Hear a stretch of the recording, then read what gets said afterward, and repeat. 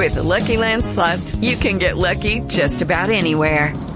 This is your captain speaking. We've got clear runway and the weather's fine, but we're just going to circle up here a while and get lucky. No, nothing like that. It's just these cash prizes add up quick. So I suggest you sit back, keep your tray table upright, and start getting lucky. Play for free at LuckyLandSlots.com. Are you feeling lucky? No purchase necessary. Void where prohibited by law. 18 plus terms and conditions apply. See website for details. Step into the world of power, loyalty, and luck. I'm gonna make him an offer he can't refuse. With family, cannolis, and spins mean everything. Now, you wanna get mixed up in the family business. Introducing The Godfather at ChumbaCasino.com. Test your luck in the shadowy world of The Godfather slot. Someday, I will call upon you to do a service for me. Play The Godfather, now at ChumbaCasino.com. Welcome to the family. VGW Group. No purchase necessary. Void where prohibited by law. See terms and conditions. 18 plus. Thank you for visiting ChristopherMedia.net.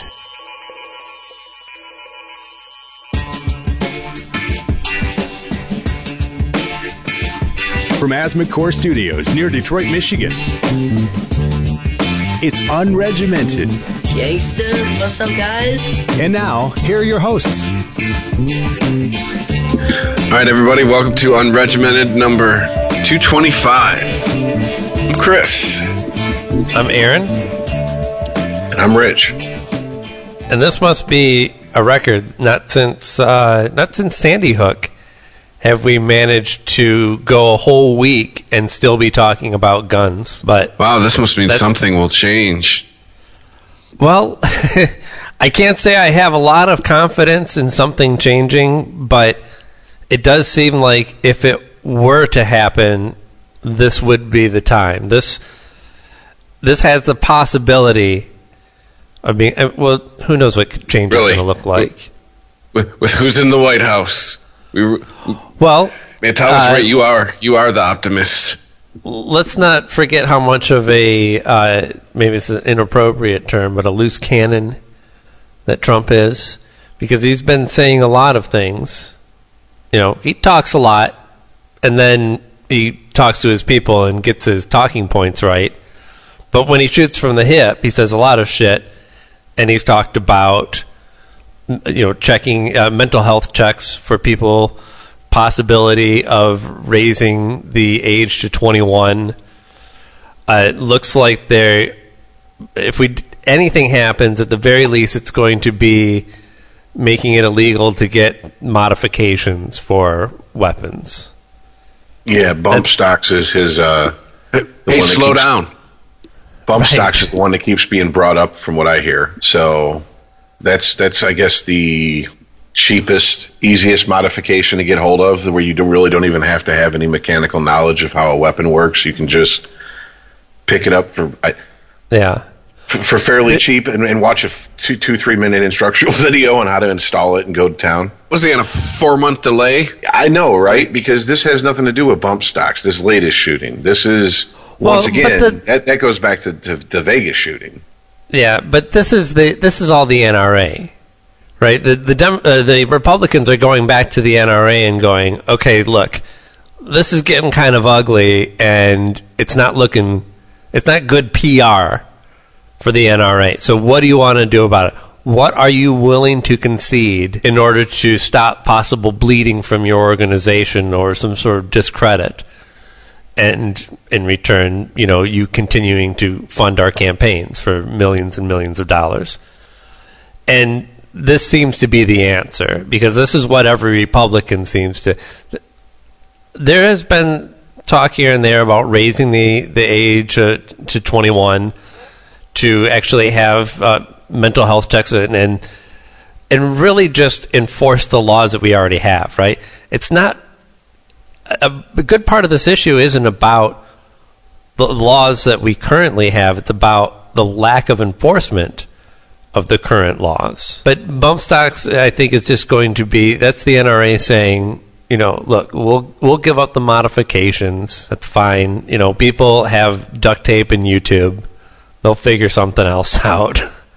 Oh yeah, I've seen plenty of memes put on the internet in the last week of different people going, you can take our weapons from us, but you can't take the knowledge of how to build them from us.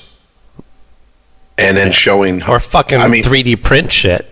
Yeah, and then showing, homemade and modified, the best one being a fully automatic shotgun handgun. And I'm like, okay, first of all, you dislocate your shoulder, but all right, whatever. That's fucking sweet in theory. I'm just going to say it. I mean, it seems like something out of a video game, literally. Like that's the ultimate gun to get, but in reality, in practice, I don't know. In reality, I don't see anything changing beyond that.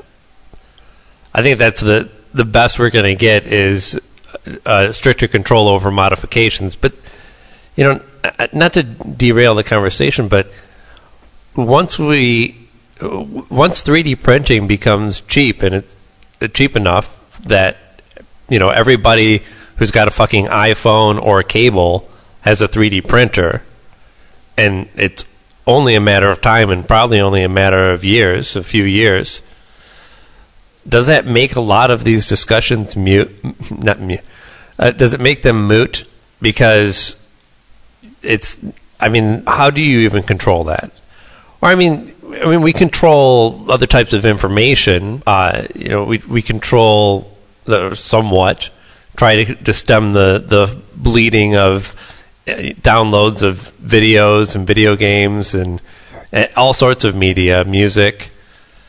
So, it's possible to have a plan to actually fight that in some respect, because a lot of this is just like, not everyone's a designer, but all you had to do is pull a file off the internet and load it into your 3D printer. Yeah, and even if that wasn't available, once again, you have people who you would be amazed at what skills they possess when it comes to getting around laws with this shit. And it's like somebody in the NRA knows somebody that works at a CNC factory and will just fucking start shipping shit for, in exchange for cash being mailed. Keep it all off the radar. Oh, definitely. People are going to find what they want to find, and it's like drugs, right? Guns are a lot like drugs.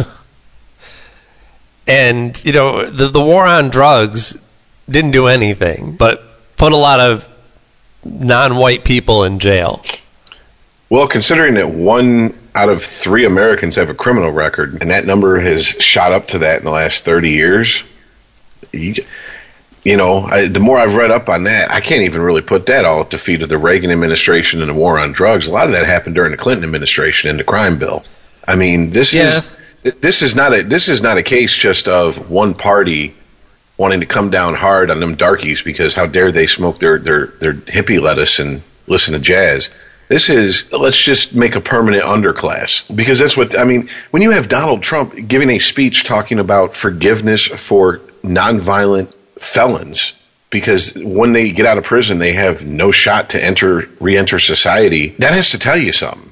Even if he's just giving it lip service, for him to say that means people all the way up the chain of what he meant was there's a lot of good white people rotting in jails for no reason. Well, okay, even if he come out and said that, it's still obviously they see that there's something fucking wrong with the draconian laws compared to the crimes that were committed. If you could literally be thrown in jail for being pulled over for a busted taillight, everyone would agree that's ridiculous. Yeah.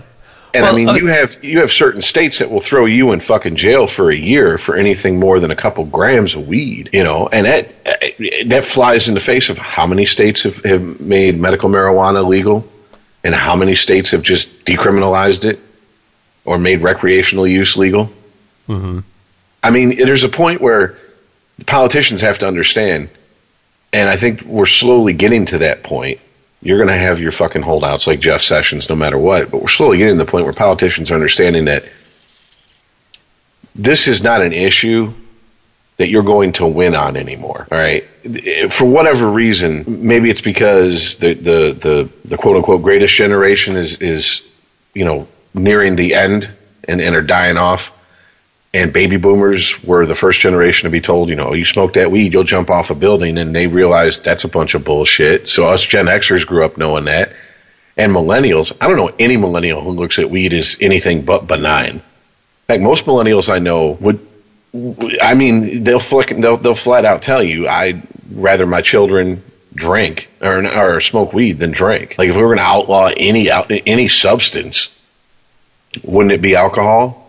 And then you point out, yeah, that worked so well. It gave us organized crime as we know it in this country. So, right. But still, I mean, that has to tell these politicians something. I don't give a fuck what they want. I don't give a fuck what people who are giving them money want. Eventually, they will find another route to start locking up people and keep those prisons full. Believe me, prisons won't sit empty. It just won't be nonviolent drug offenders sitting in there. They will find something else. I mean, it's never been a problem. If you have a government who is bound and determined to create a permanent underclass through creating criminals into their citizens, they will invent ways to do so. And I mean, that's the scary part of this. Okay, so what's next? Because if we end the war on drugs, what's the new boogeyman that is going to catch a third of the fucking people in this country up in some bullshit beef and get them a criminal record? Immigration. Still busting brown people. That goes hand in hand. But I really want to kind of unpack guns, though, here, because I want to talk about a lot of the misinformation that's happened around this issue in the last week, but let's unpack some of the facts here first. Let's say, I mean, if they actually managed to not only ban modifications to weapons, but raise the age to buy a long barrel gun, a rifle, to 21, and they actually implement good checks that actually mean something about background checks and mental health, and not give guns to people who have a record of abuse, of violence, of what have you. Does that even do anything? Short answer, it'll keep guns out. Short answer, it'll if the laws are followed, it will keep guns out of their hand. As Chris said, it'll appease the crowd. Long answer, no, because if someone's mentally disturbed, a sociopath, antisocial, however you want to put it, they'll find a way to kill somebody if they want to. Yeah, but, it's not black and white, though. We accept that violence can happen no matter what. Like these arguments of you ban guns and you have to ban knives and then you have to ban cars and then, Cheerios because people choke on them and swimming pools. No, that's not what this is about. It's not about certainly a goal would be to say nobody has to die from violence against them, right? It shouldn't happen. But we all have to live in a reality where it just does. And random acts of violence, it's not something that you can fight. It's like trying to fight terrorism. It's a concept. Now, what you can do is create safer environments. I mean, if they actually do these possible steps to have stricter gun control, when I ask, does it do anything, I'm not saying, does it stop violence, because that's naive. What I'm saying is, does it reduce violence in cases where we don't like to see it, like schools? Does it do anything to stop a school shooting? No, because he's really, if you think about the school shootings, he's really like I don't like using like the first or never or always, but he seems like the first one that's gotten this shit legally. If you think back to the Columbine, all that shit, it was they all got them through back channels, black market, whatever you want to call it, stuff like that. So I mean, or they get them from a family member or somebody. They steal a gun. Yeah, black market's always going to be there. If a 16-year-old's pissed and he wants to get a gun, he's going to go to the same place he's going to get his weed, the black market, quote unquote. Right. Now, let's look at the other side. Wayne LaPierre, who is kind of he's kind of evil, I think, only because he can make sense. You know, maybe he strikes the libertarian chord in me when he talks about rights. But the big argument for not wanting to do anything about banning any certain type of arms in any way is that this is a domino effect, right? This is what Wayne LaPierre is saying. He is saying that it's not just about guns. It's about the government wants to erode your rights, and this is like a first step to doing that, to remove your ability to arm yourself, and therefore make it easier, or make it harder for the now unarmed citizens to fight back once the rest of their rights start going away. Now, well, if you're going on that Trump's a dictator narrative, that fits in with it. What? I'm not sure. That's kind of a 180 that you did there, because we're talking about. I mean, Wayne LaPierre is on Trump's side, or at least that Trump will eventually land on his side. I understand that, but there's this narrative out there that Trump's a dictator, and people are pointing out all these quote unquote things that he's done that are the first signs of a dictatorship. Wouldn't that be one of them? If we're going with that narrative, sorry, sure. I guess I derailed the conversation. Well, I don't know. Wayne LaPierre talking about citizens losing their rights would have more traction, I think, if he had that to say about any other subject. Like if he was against the Patriot Act, then I'd maybe say that this guy has a valid point. But it only seems like it's about his specific money-making issue of guns. And that's this is all. I can't speak to how valid the numbers are, but I was listening to another podcast, and apparently even card-carrying, dues-paying NRA members are the vast majority are in agreement for background checks, waiting periods, and keeping firearms out of the hands of people with a documented history of mental illness or violence. And it does make sense, doesn't it? Well, yeah, because if you're a law-abiding gun owner, you're tired of being demonized because of these fucking assholes. Right. I'm a pot smoker. I want pot to be legalized so I can just go buy it at the store. And you know who doesn't want pot to be legalized? My dealers. Any of the people that I've bought off of illegally don't want it legalized because they are making money off of it. By the way, he only did this back. Bought illegal drugs? Yeah, he hasn't done that in the last 6 years. Is that the statute of limitations? I don't know. NSA listening in, he has not done that. No, dox me, internet. Go ahead. You'll see a man with nothing to lose. I absolutely get your point, and I agree with it. And it's one of the things that I always thought was so ironic about the, gun-toting flaggots, who wear American flag thongs and carry 50 cal machine guns because mom, God, and apple pie in baseball, saying, well, what you got to worry about the Patriot Act for if you ain't got nothing to hide? Who cares if they're listening to you? Okay, well, what do you got to worry about a background check if you ain't got nothing to hide for your fucking weapons? Right. But all of a sudden, I'm an asshole if I say that. Now it seems like either 18 or 17 years later, they've come around to thinking the same way they do about guns as they did about the Patriot Act, or we've just went, well, it's been 17 years with the government basically being neck deep in our ass, and for the most part, your average citizen can still watch movies illegally, get music without paying for it if they want, and no one's going to prison for it. So obviously they're not worried about those crimes. Right. Because these issues, particularly the gun restrictions of raising the age on certain weapons, these are things that will just erode away at the total gun sales.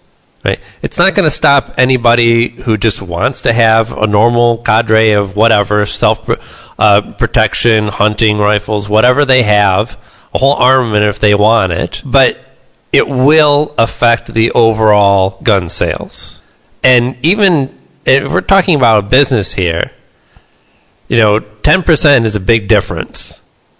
If you, over the course of the year, lose 10% of your business, whoever your bosses are, or whoever runs the place is going, what the fuck is going on here? We are bleeding. And they won't. And the business isn't just, gun manufacturers. It's the NRA and the politicians that they pay off. That whole business. That's the flow of money. That's why they're so concerned about giving even a step in just enforcing the current restrictions that we have. Because, if you lose 10% of your business, somebody's head's rolling. There's changes that have to be made to that business. It's a tenth of your business just gone. Yes. That is not growth. And that is un-American. That is anti-capitalist. Send a shitty tweet about your business. I also just go and think back to, I want to say 3, maybe 2.5 years ago, the law that was passed that basically choked to death any new companies coming up for e-cigarettes, and everybody was going, well, it's tobacco companies that are pushing for this. And of course it was tobacco companies pushing for it, because once they basically made the competition illegal, they can now flood the market with their e-cigarettes, which are of lesser quality. They're disposable, so you have to keep rebuying shit. Yeah, they're garbage. They're absolute garbage.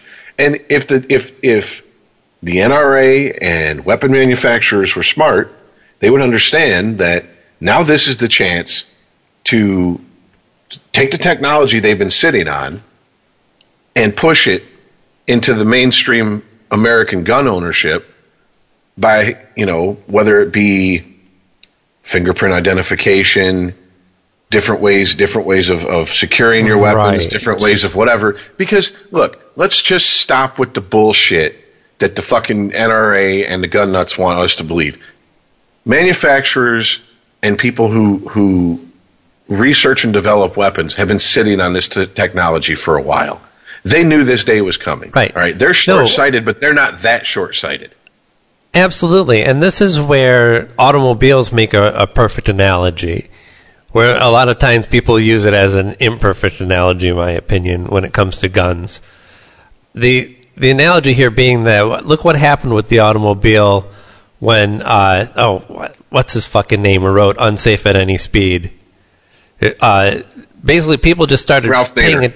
Yes, thank you. Ralph Nader brought it to people's attention that, cars kill people, but they don't have to kill that many people, honestly.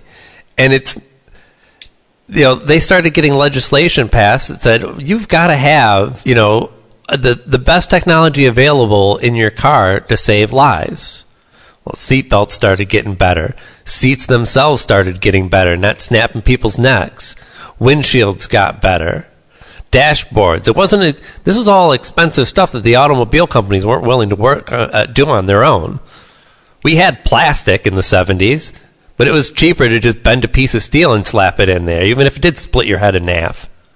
Well, it was also ironic that you had, the Tucker come out, and he implemented a lot of these safety measures into his prototype, and the resistance he got from the automotive industry was, you can't put seatbelts and safety glass and headlights that turn. It's cost prohibitive.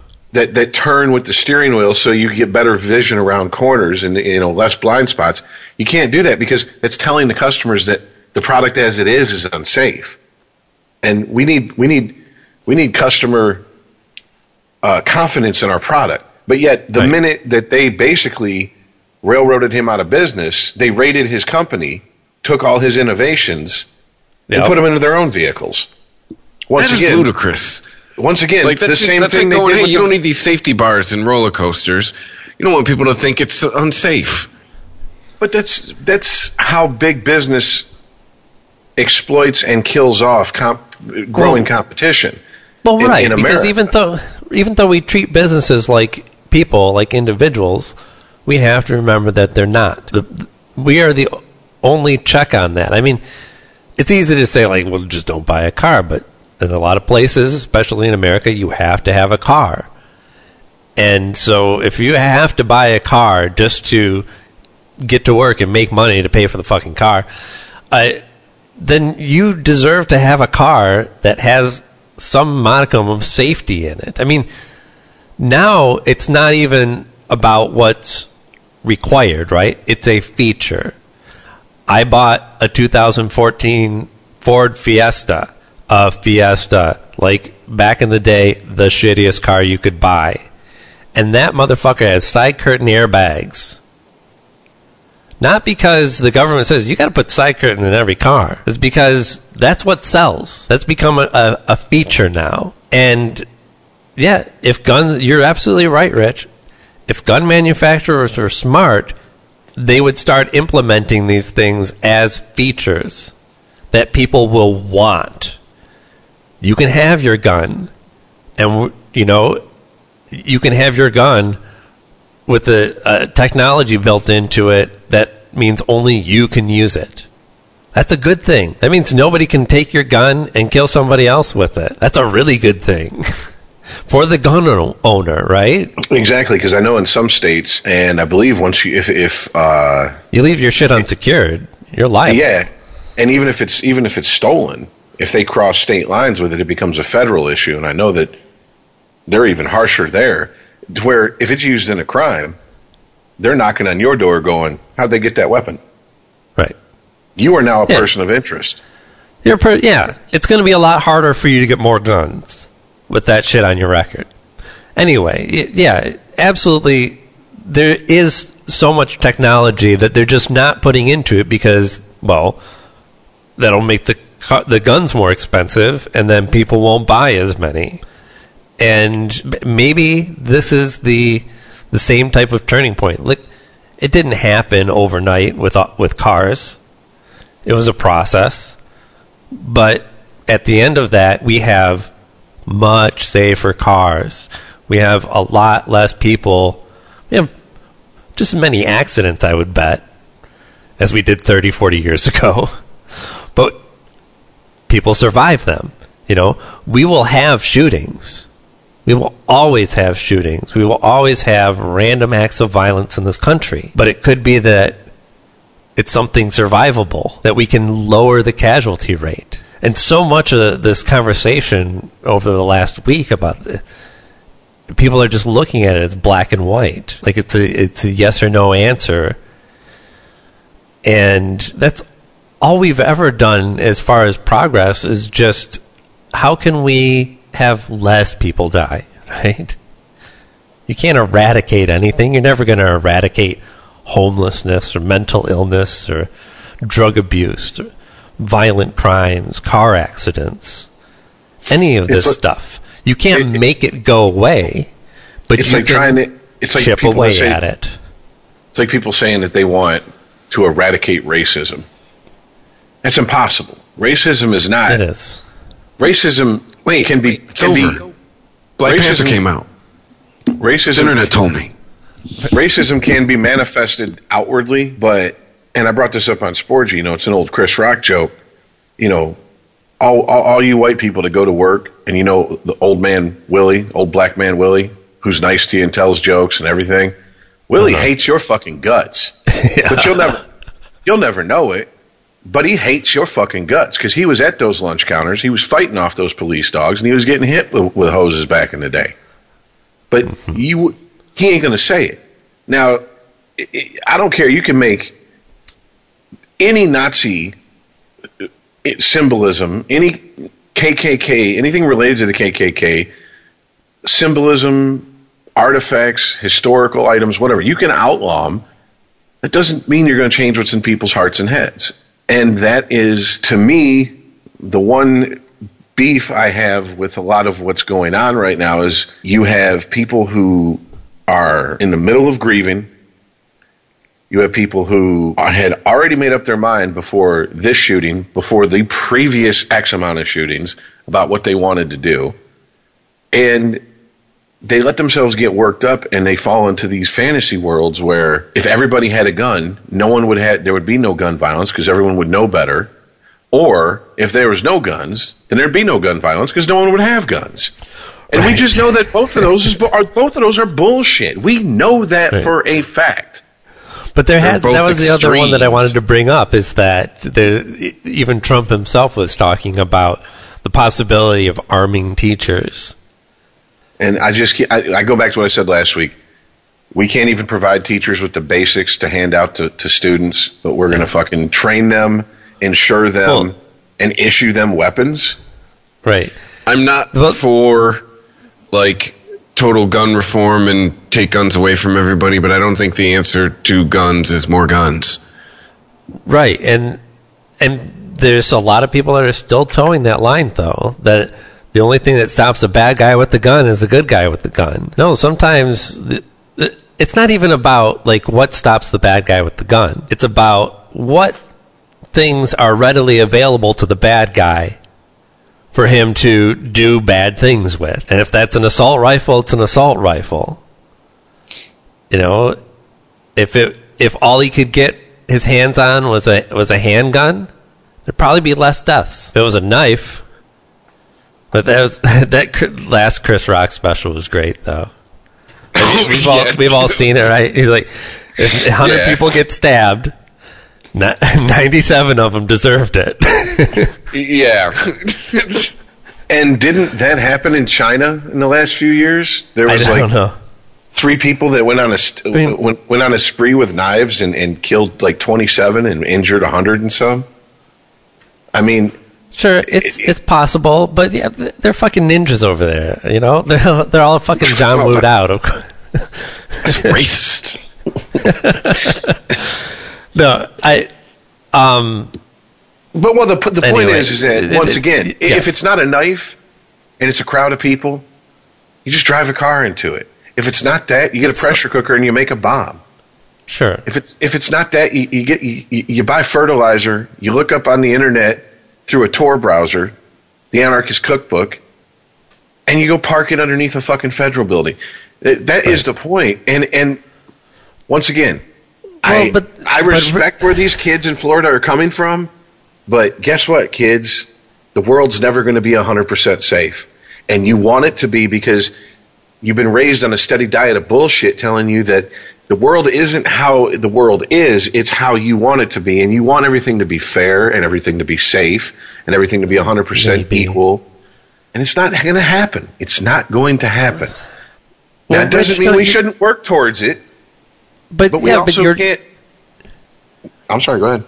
You're right in as far as, like, if somebody wants to, commit an act of violence, they will. But your examples kind of make the opposite point, because all of those things are illegal to do. And that's all that's really being asked for. I know, when it comes from the mouths of teenagers who had to live through an incident like this, it's kind of easy to write it off as like they just want to feel safe. They'd like all guns. Maybe they do want all guns banned. Maybe they do have this fantasy that they can live in a gun-free America. Whatever. That does not make them wrong, because all they're asking for is for this to be something like an assault rifle to be put in that category of getting your hands on certain fertilizer or making a pressure cooker or whatever, putting it in that illegal category, which has always seemed like a reasonable thing to me.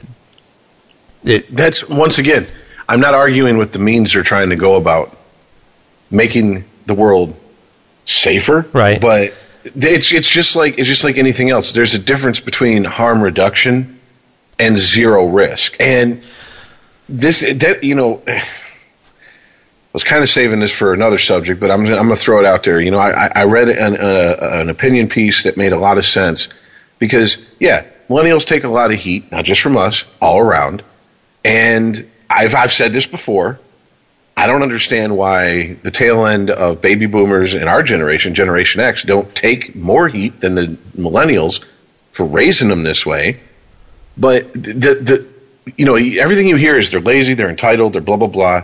And this gentleman in this opinion piece said it's not that. They're just so fucking exhausting and tiresome. Nothing is ever good enough. There is no give and take. There is no, I'm going to give an inch, and they go, okay, then we're going to accept the inch you give us. It's you gave an inch, you showed weakness as far as we're concerned. Now we demand a foot, and that's not the way the world has ever worked. And I don't care what Barney told you when your mama was too busy going out and trying to meet new daddy and put you in front of the TV to babysit you in the 90s. The whole world don't love each other. People are not going to all get along. Nothing's going to be 100% safe. You can never be 100% safe. Life is risk. If you can't handle that, go live in a bubble, jump off a building. I don't know. I don't know what the answer is, because the answer isn't to completely fucking demand the entire world change because I feel like, or I'm afraid something might happen to me. I mean, 2 of the 3 members of this podcast are parents. I've never once worried about my daughter getting shot up at school. Yeah, but Rich, all they're asking for is a ban on assault rifles. Well, first of all, they don't even know what the fuck assault rifles are. Assault rifles is not a semi-automatic handgun or rifle. They don't even know what the fuck they are. They look at an AR-15, they go, ooh, that looks scary. Okay, well, it's kind of a giveaway. Point? It's not a hunting rifle. Do you understand that a non-bolt action rifle that every time you pull the trigger, a round comes out, is the exact same thing as an AR-15 in its design, in the execution of firing a shot? But if I show you a hunting rifle that does that, it's not bolt action, so you don't have to work it between rounds, to where you can just go bang, bang, bang, and it looks like a hunting rifle, and it's got a nice wood, stock to it and everything. They're going to go, oh, that's fine. That's a hunting rifle. Well, it could be used for the exact same fucking thing as an AR-15. One just looks scary. Now, if they want to talk about, well, those rifles that look like hunting rifles are a hell of a lot harder to modify to fully automatic. They're not lent to be modified to fully automatic like an AR-15 is. Yeah, you're absolutely right. And we should absolutely close whatever loopholes are in there. But at the same time, we need to also stop with this bullshit of thinking that that's going to solve anything. That's just going to make people go, oh, I feel a little bit safer, when the reality of the situation is you're no safer than you were before it wasn't around. You just feel that way. And good, I guess, if you feel that way. But what the fuck? Once again, why do feelings trump facts? I mean, we went over this last week. 18 school shootings this year? No, there haven't been. But if you dare say that, you're called out as, oh, so what are you, for dead children? And I'm just to the point where I'm like, some of them. Yeah, basically. If peanuts kick your ass and kill you, I'm not saying that we should feed you peanuts. Maybe you lost on the evolutionary fucking scale. Maybe you weren't meant to fucking spread your genes and weaken the gene pool. If you want me to be that asshole, I'll be that asshole just to piss you off. Now, do I honestly feel that way? No, of course I don't. But when you can't even go, wait a minute, stop fighting on a lie. Stop making up bullshit and dying on that fucking lie. Because to go, wait a minute, hold on, let's get our facts straight before we march out here, is too much to ask. Because what you're doing is you're marching out to a bunch of people who know weapons better than these fucking snot-nosed assholes ever will. I guarantee you the average fucking gun enthusiast, not owner, enthusiast, has forgotten more about weapons than this dipshit in Florida will ever fucking know before he went and shot up that school. And so if they start fucking trying to get laws changed based on incorrect and information that's not factual, what's going to happen? They're going to get attacked for it, and rightfully so. Do your due diligence. And okay, when you can't even say that without coming off like an asshole to these people, that's yeah, but their that's problem. where you lose me. I was right up there until you said that they deserve to be attacked for it. Like, I don't understand why, because we're giving these kids well, we're not giving them a platform. These kids have a platform, right? They don't need anyone to give it to them. They have social media. Even if TV wasn't covering them, it wouldn't be an issue for them to get their message out. Can't we just understand that, okay, it doesn't mean that because the kids are sad, we're going to do whatever the fuck they want, right? It doesn't change reality. It doesn't change anything that you're talking about what types of weapons and what you can do with them. It doesn't change any of that ultimately. Why do they need to be attacked? Why do they need to be discredited? Why do they need to be lied about? Why? Okay, one, where are they being attacked? Their facts are being attacked if they are openly spreading lies because they're too lazy to fucking go get the truth. It's not even that hard to do these days. And I'm not going to sit here. Yeah, if you want to go back over what we went over last episode or episode before, of course they have the right to say whatever the fuck they want. No one's arguing that. I'm not arguing that. I'm sorry, I don't mean to speak for Chris. I'm not arguing that. Of course they do. No one has to give them that. They were born with that, supposedly, in this country. What I'm talking about is you can't walk in to have laws made based on lies and incorrect information and expect the side who's going to give you resistance to go, oh, but, we can't bring that up because that's attacking them. No, you're attacking their facts. And the fact is, an assault rifle is a fully automatic weapon, period. A 9mm is a semi-automatic handgun. I mean, if these kids don't know the difference between single and double action and fully automatic and semi-automatic, then maybe their opinions about what is and isn't an assault rifle need to be taken with a fucking huge grain of salt. I'm not saying their opinions on, once again, if they want to ban fully automatic weapons, I totally understand that. I really do. If they want to ban loopholes for fucking people to get conversion kits, I totally understand that. In fact, the peer-to-peer sales is one of the biggest ones I think we need to clear that loophole. Yeah. Because as far as I understand, if you're a private dealer, if you're a private owner, you can sell to another private owner, and the law don't even have to fucking know that weapon exists in the first place. Especially if it's a grandfathered weapon, if it's a weapon that's been grandfathered in. That needs to be fucking shut that shit down. Because I guarantee you, if you trace those type of weapons, that's where most of those weapons find themselves in the black market eventually. Because if they're stolen, what do? You go to cops and say, hey, this weapon who, according to every gun registration on the planet doesn't exist, was stolen from me? What was the serial number? I don't know. It was my great-grandfather's fucking weapon. Didn't even have a serial number on it. 1111. Yeah, exactly. I mean, these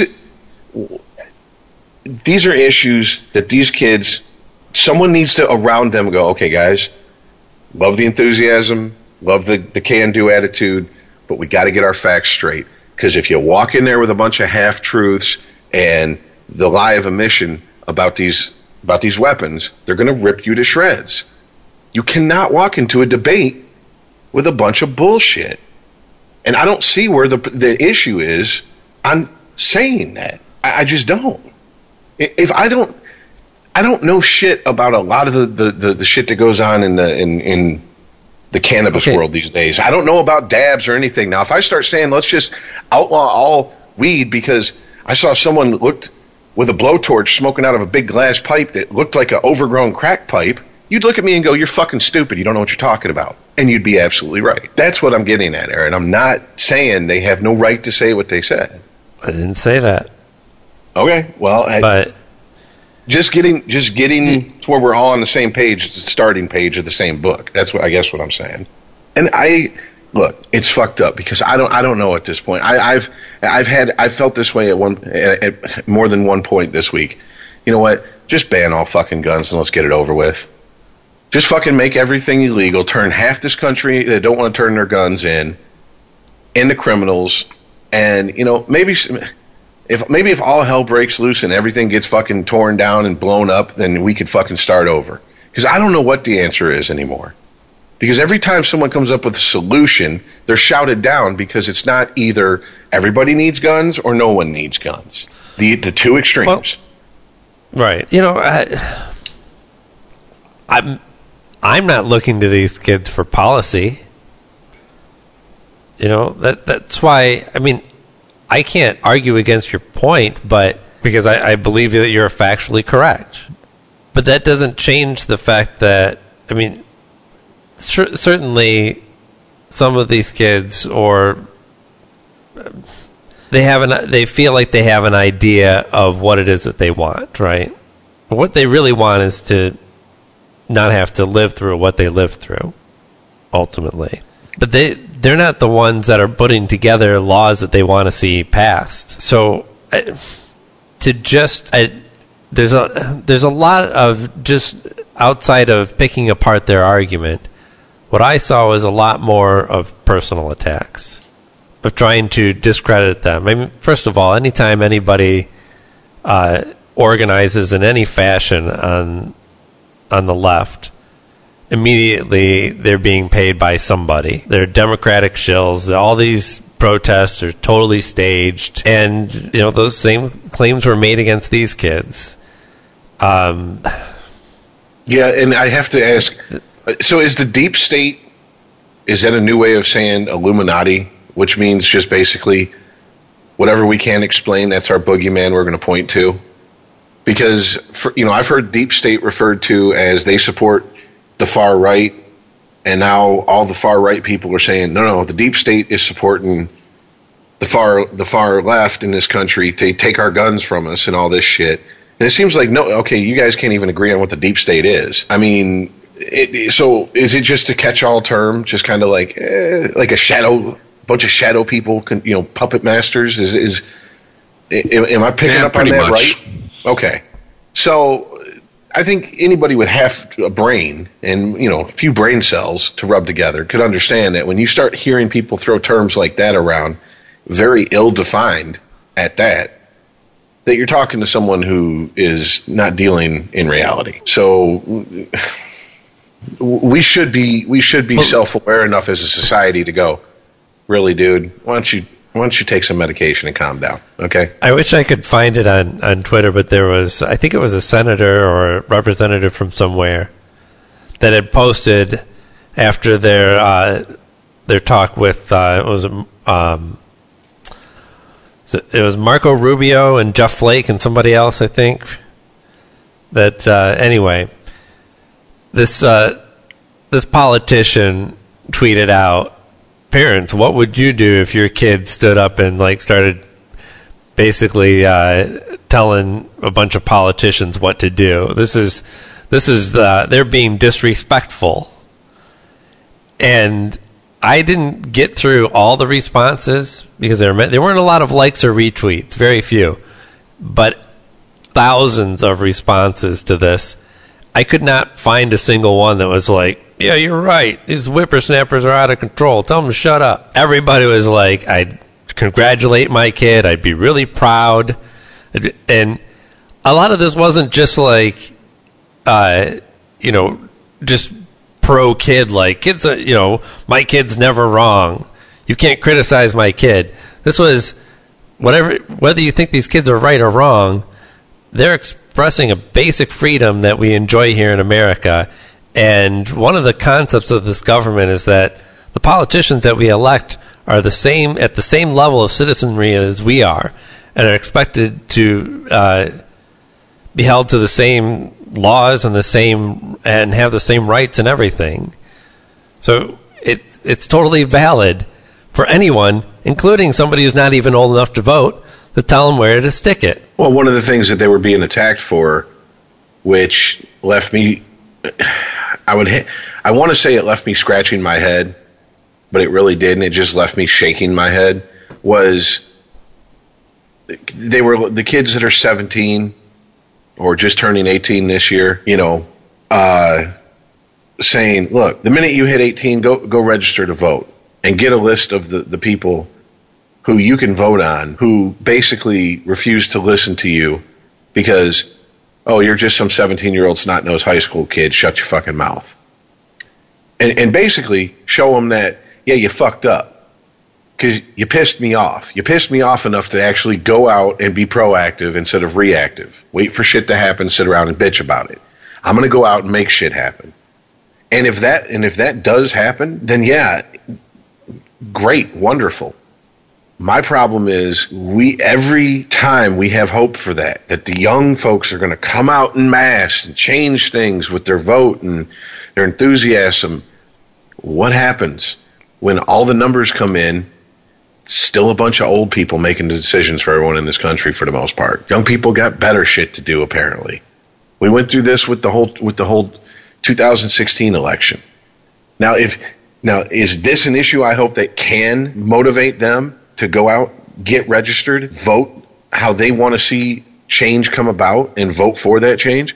Yeah, great, because really, that's the only way it's going to happen. We've talked about it. Money's not going out of politics anytime soon. The NRA isn't just going to go wake up one day and go, oh, God, we've been on the wrong side of history.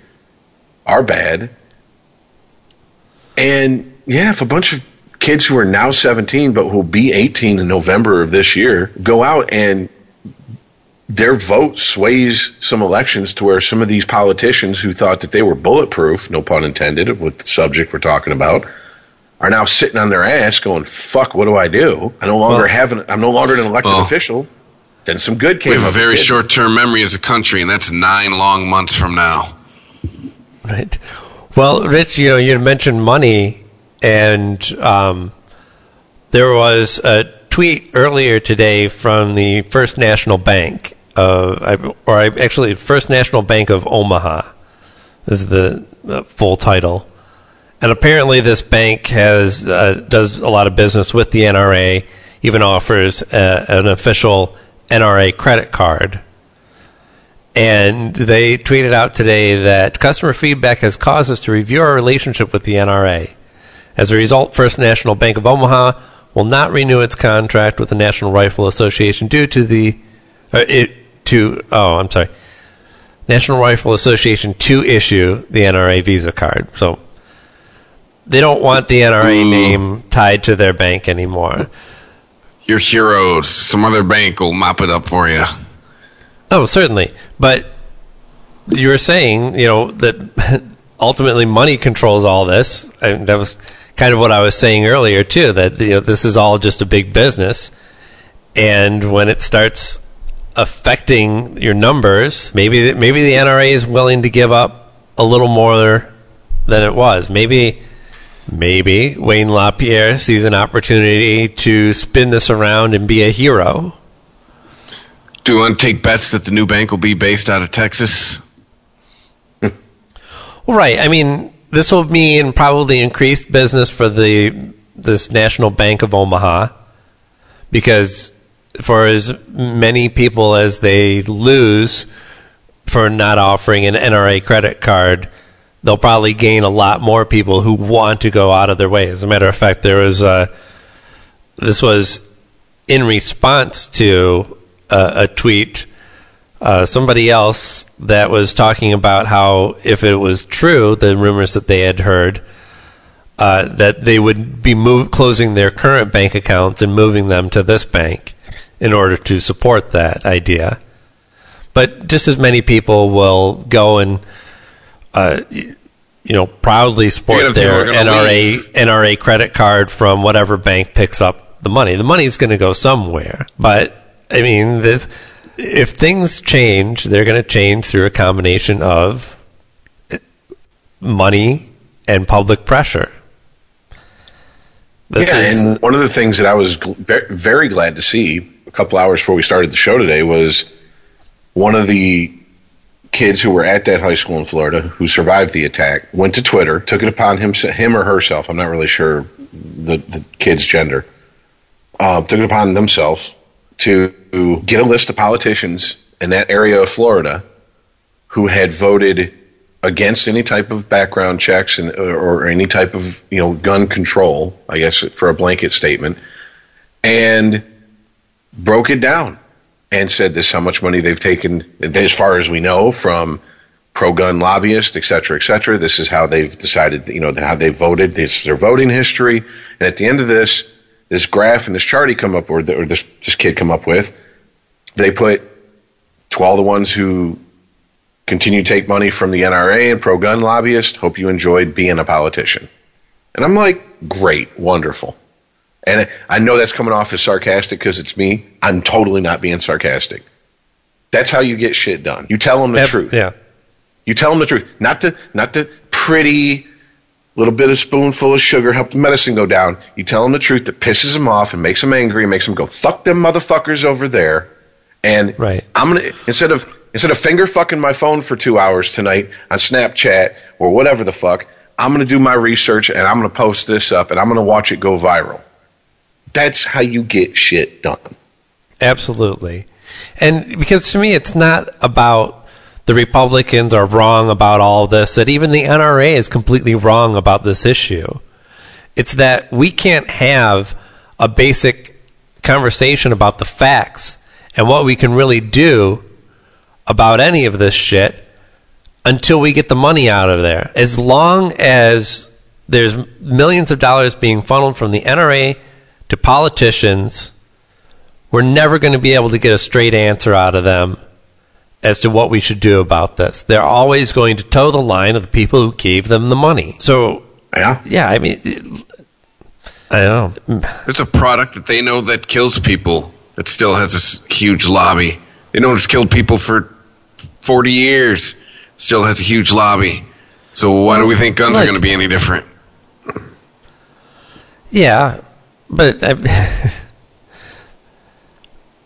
I don't know. You're right. And the problem is, too, is we don't have a... I'm not using this as my argument. This is a lot of other people use as the argument. We don't have a constitutional right to cigarettes, to pressure cookers, to knives. Cars, you know what I'm saying? Yeah, exactly. Like, there's, as long as that Second Amendment exists, we're always going to have this debate. It's not going to matter. I hate to sound like that, but I mean, really, that's what's there, and that's what a lot of people cling to. Yeah, but this the argument that gets trotted out by a lot of people of, well, if you ban this type of weapon or all weapons, then it's just never going to end, and we'll end up banning swimming pools because they kill more people each year than any weapons do.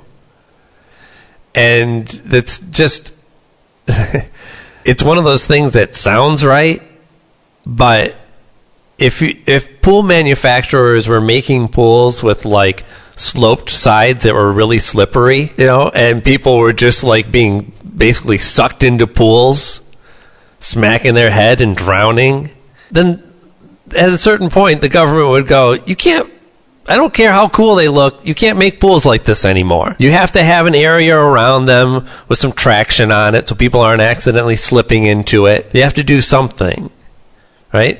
And we do this with everything. There's codes for you want to build a structure anywhere. The government has a say in how you build it. You can't build it so it's just going to fall down or catch fire or blow up because innocent people could be hurt. We control all of this. Cars, pools, structures, weapons.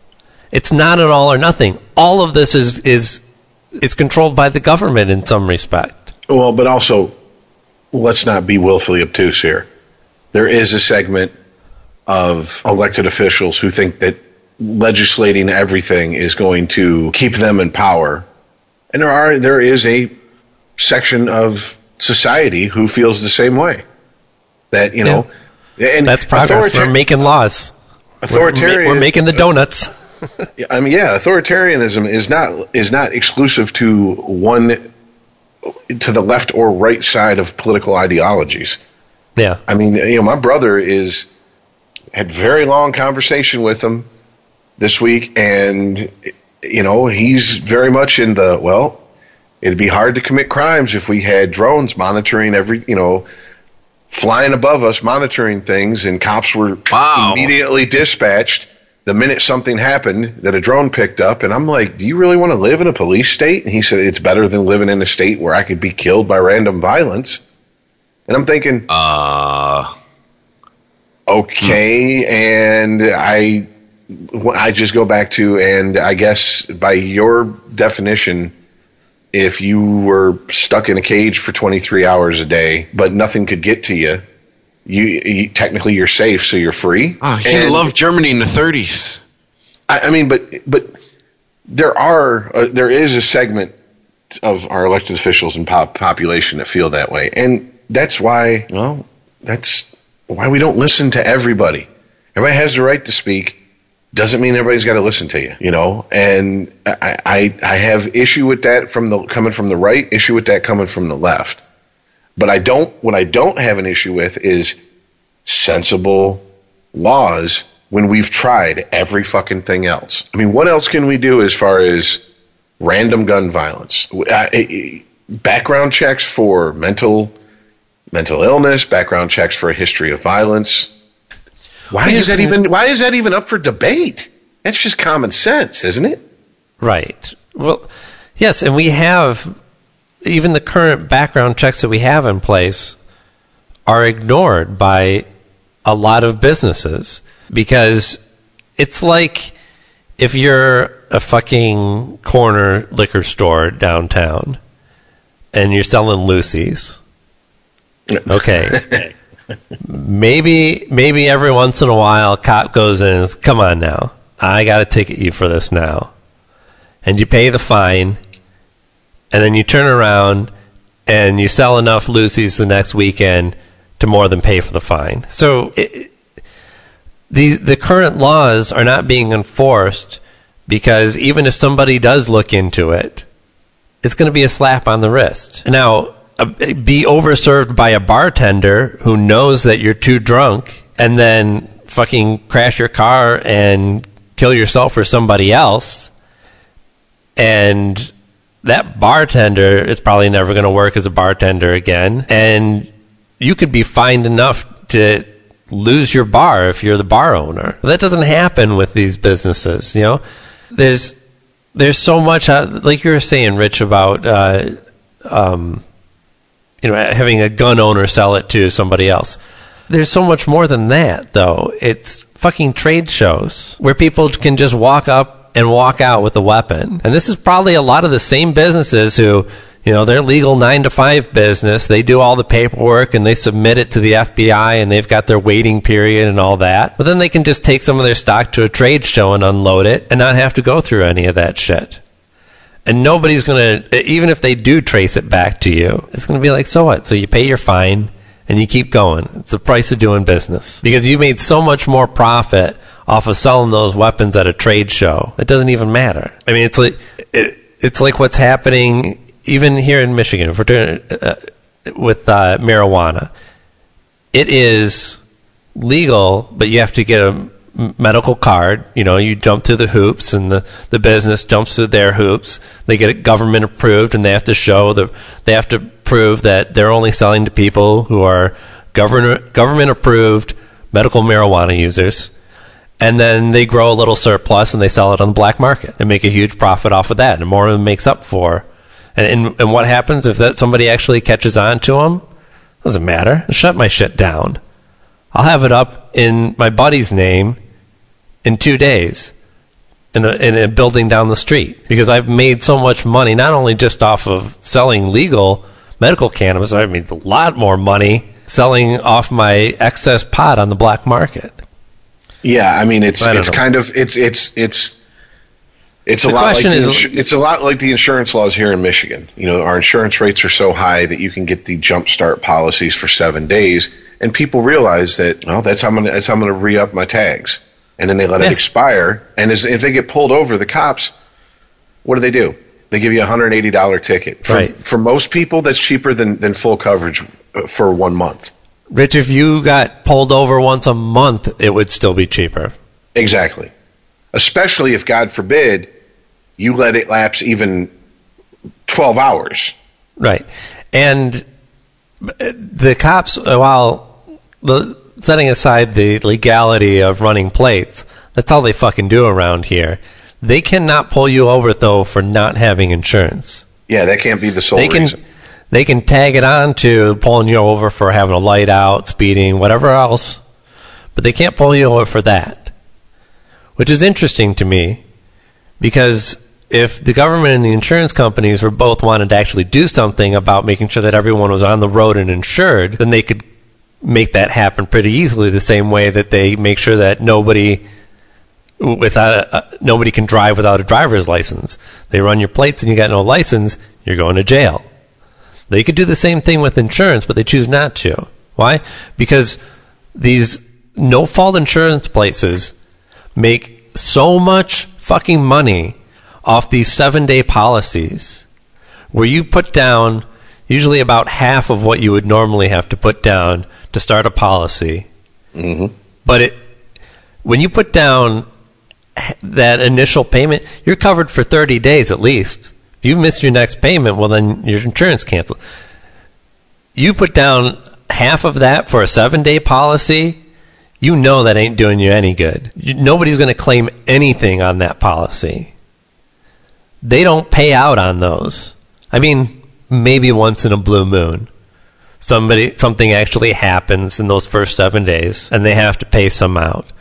And I'm willing to bet that they make enough off of those 7-day policies to fight those cases in court. Oh, sure. To where they'll send lawyers in there to go, you had a 7-day Yes. policy, motherfucker. Don't act like you were worried about your car getting hit. You know what I'm saying? Like, yeah. But And once the lawyers are the price of doing business. And this goes back to what we were talking about. As long as there's money to grease the wheels and everybody gets their cut, there's no incentive to change anything.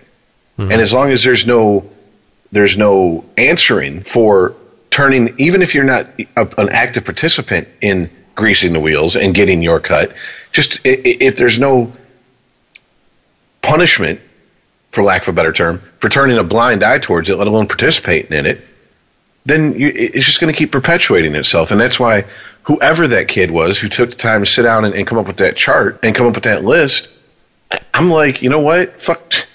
Can I vote for that kid? He's showing more fucking,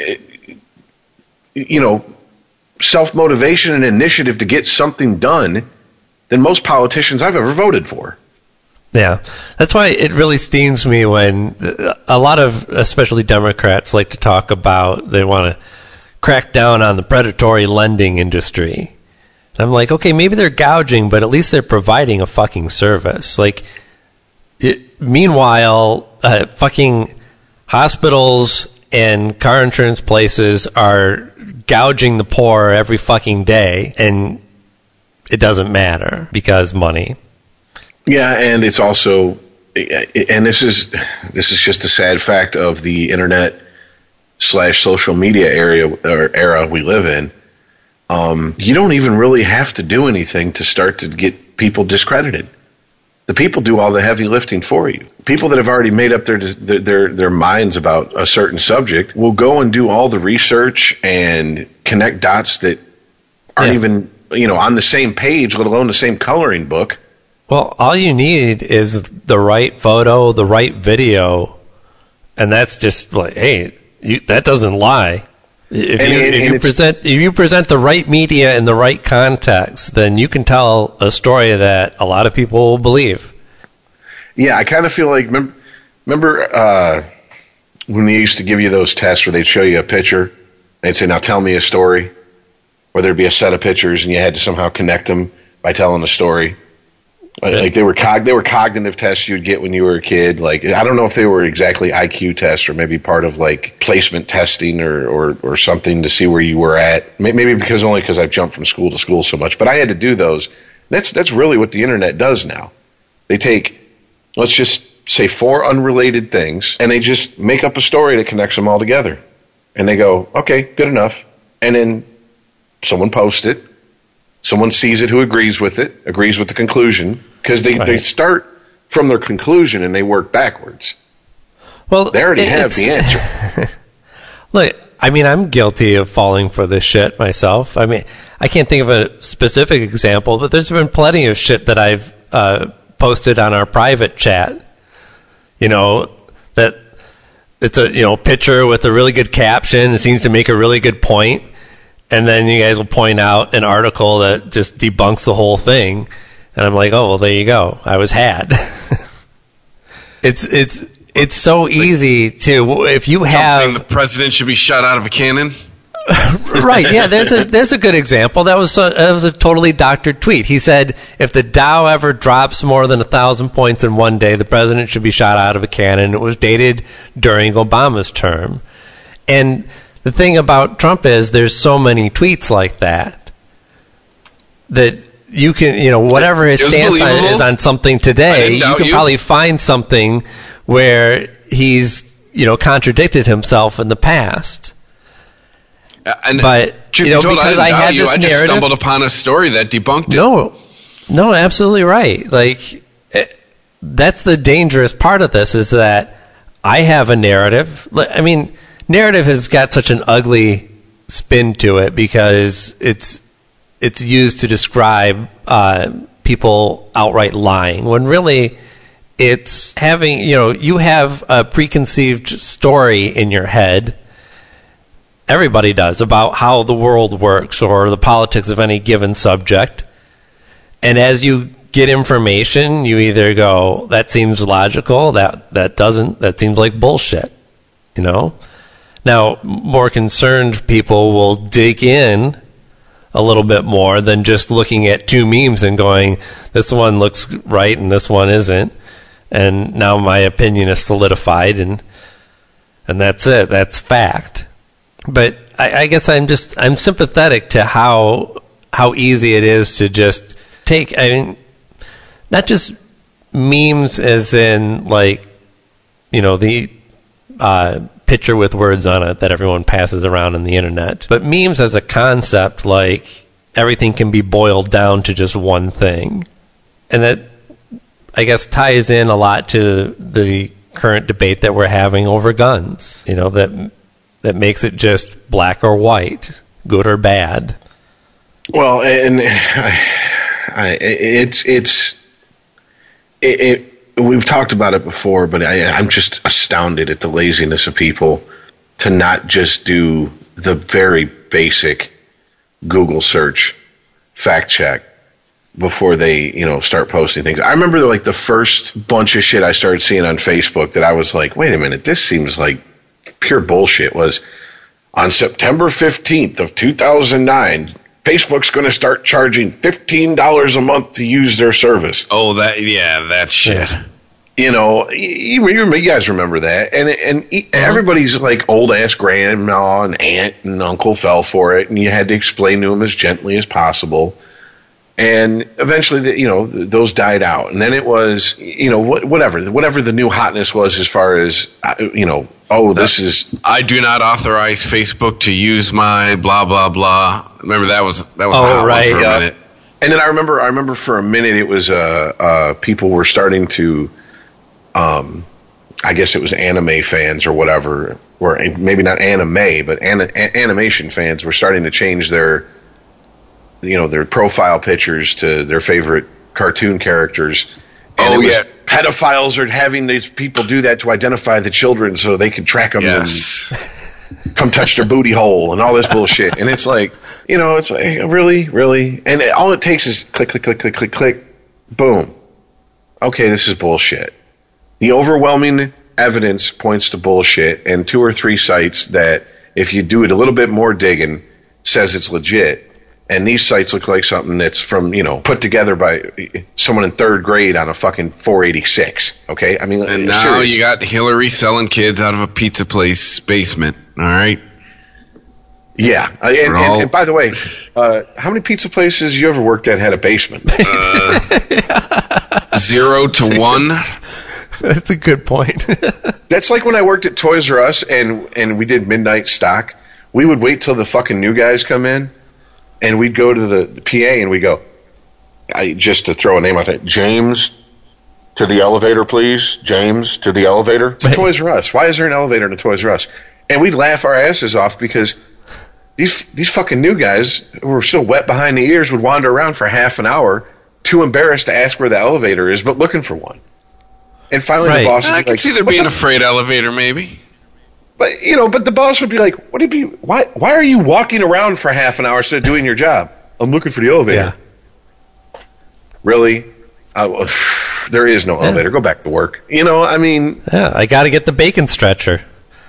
Got to get my left-handed pizza cutter. Yeah. Got to get my turn signal fluid topped off. Yeah. All that shit. My muffler bearings went. It's been a hellacious winter. I got to get all new muffler bearings. It's snipe hunting. This goes out. Yeah, I was just going to say that. God damn it. You're reading my fucking mind. It all goes back to snipe hunting. Okay, so I don't know. I just want to bring up real quick to just show anybody listening who's interested how easy it is to really debunk the nonsense you're seeing. Okay, so one of the kids who survived the shooting is named David Hogg. He's kind of the clean-cut, nerdy-looking white kid whose father's a former FBI agent. Now, the first rumblings I heard that he was a crisis actor, meaning that he's hired by the Soros or the Koch brothers or the Deep State or the Illuminati or the Banana God or whoever the fuck. I'm sorry to interrupt, but just to get specific, maybe you said this and I missed it, but he went to the school in Florida, right? Yeah, he was a student there. He's a current student. Yeah. Okay. The first rumblings I heard that he was a crisis actor, which if you listen to us, I'm assuming you know what a crisis actor is. You know, it's somebody who's paid by a certain political organization in order to pose as an average citizen, right? Yeah, saying, it's horrible. Take everybody's guns, yeah, basically. Or whatever agenda they're having pushed at that time. So the very first thing I saw was supposedly a picture of a yearbook from 2015 where he was a senior in California, which would make it, unless he's functionally retarded, almost impossible for him to still be a high school student in 2018. Mm-hmm. Did they show like a picture of it in the yearbook, or did they just show a picture of him and say, this is from the yearbook? A picture of him and a square of people around him. Okay. And it was, I went to school with David Hogg in Redondo Beach in 2015, and it said he wanted to work for CNN and be an actor when he grew up. This kid was not at the shootings. And it had no name. Right. No I wonder if this is the same. That. Yeah. Maybe this is the same kid, because I remember reading a story about how one of the kids who was supposedly a student at this school just happened to be on CNN like a couple years before. Yeah. And so obviously he was paid by CNN. Yeah. And first of all, just to show you how you start off when you see shit like this and you go, wait a minute, that doesn't really? Where's the proof? There's no proof that he's a senior. In fact, he's dressed in the picture like any someone who's not a senior. Mm-hmm. Most senior pictures are, professionally taken, or you dress up a little bit or something. This is literally in front of a fucking stock background, and he's wearing like a regular T-shirt. So the first thing I did to go dig... the neon laser beams behind him? Oh, wait. Well, yeah. Fake News 2015 on his T-shirt kind of gave him away. So the first thing I did is I looked up where did this picture originate, and it originated, as far as I can tell, from buckle up, because here's where it starts to get bumpy. Laguna Beach Antifa, official account for Laguna Beach Antifa, location Krasnoyarsk, Russia. Yeah, and I'm like, okay, first of all, and by the way, their profile picture. Or their cover photo is someone in a pup play, BDSM headgear collar next to an older Asian gentleman. Okay. Because apparently that's what's hot. Sounds Laguna legit. Beach Antifa,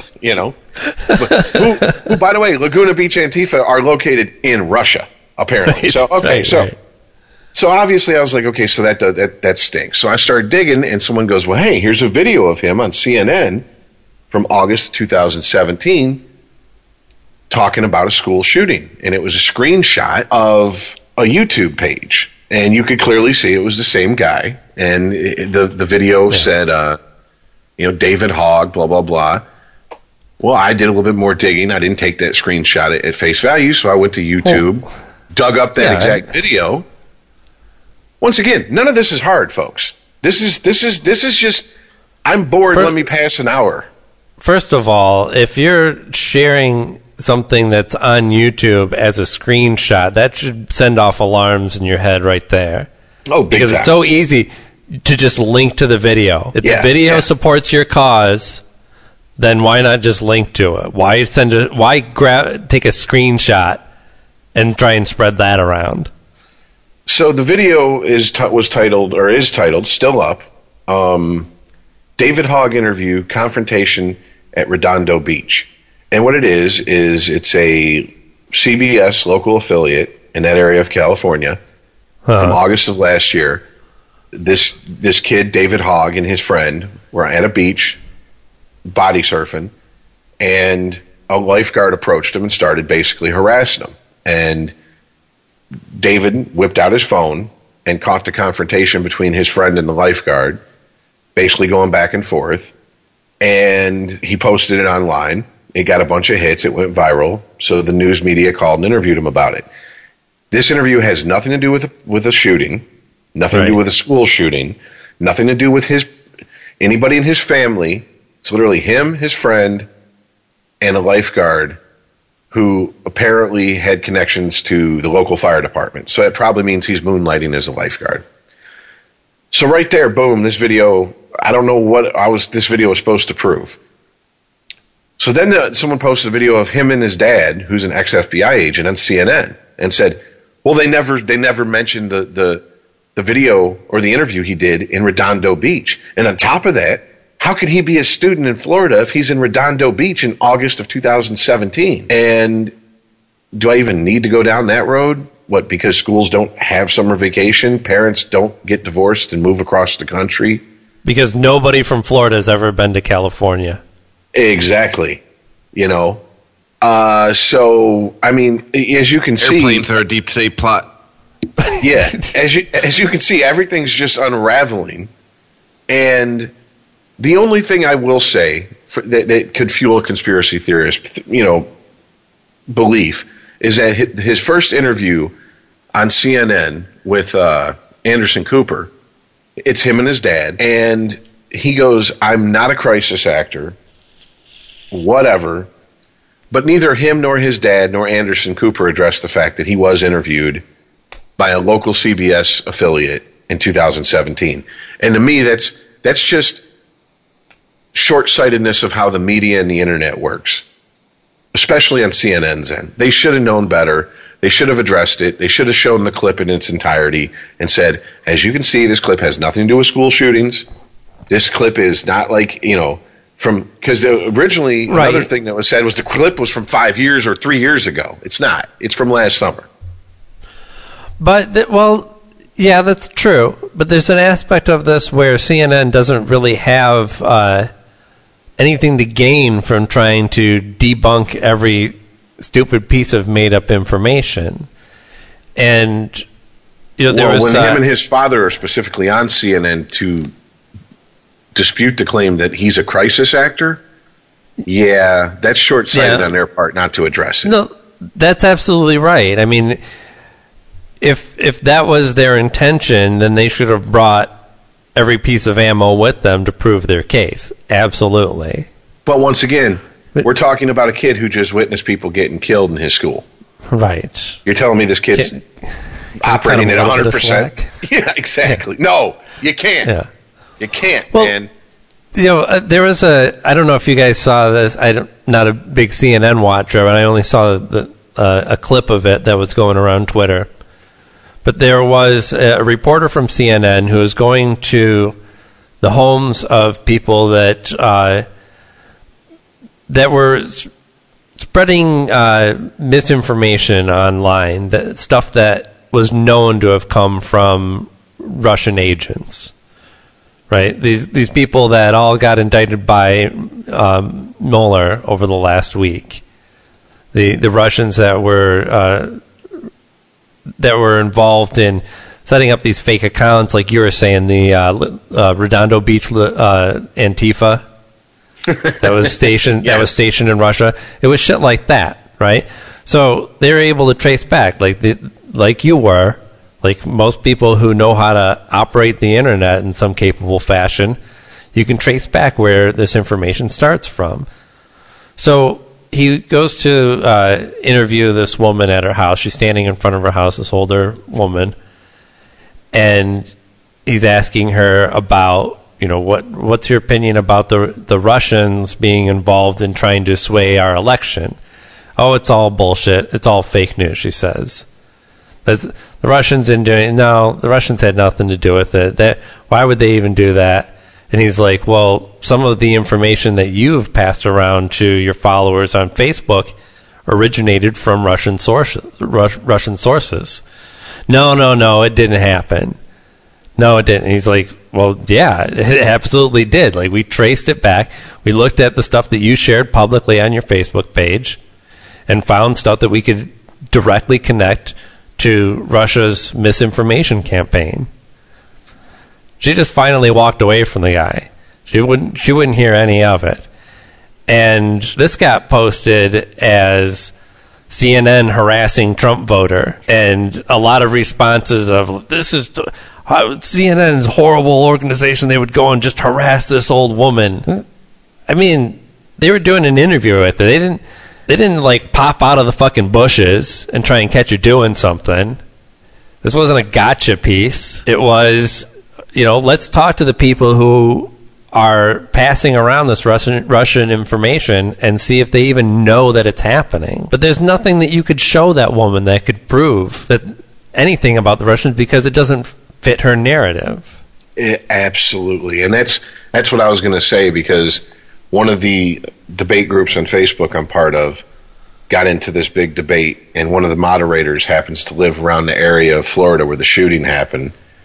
And her take on it is, even though she's in her late 20s and works in the white-collar business world, no one seems to have known who this kid is, this David Hogg kid. Yeah. Well, why the fuck would people in their late 20s know who a teenager who goes to high school 3 towns over is?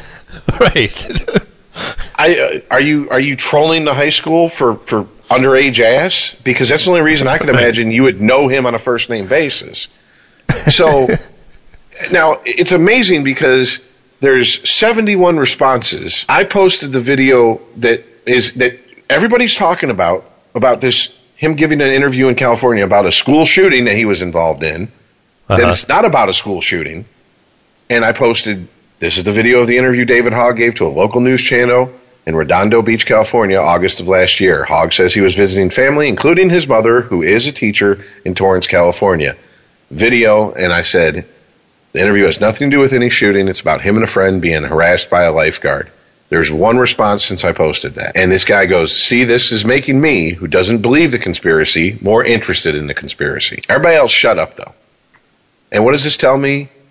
None of these people can be swayed by proof. None of these people are looking for proof unless it confirms their preconceived notions.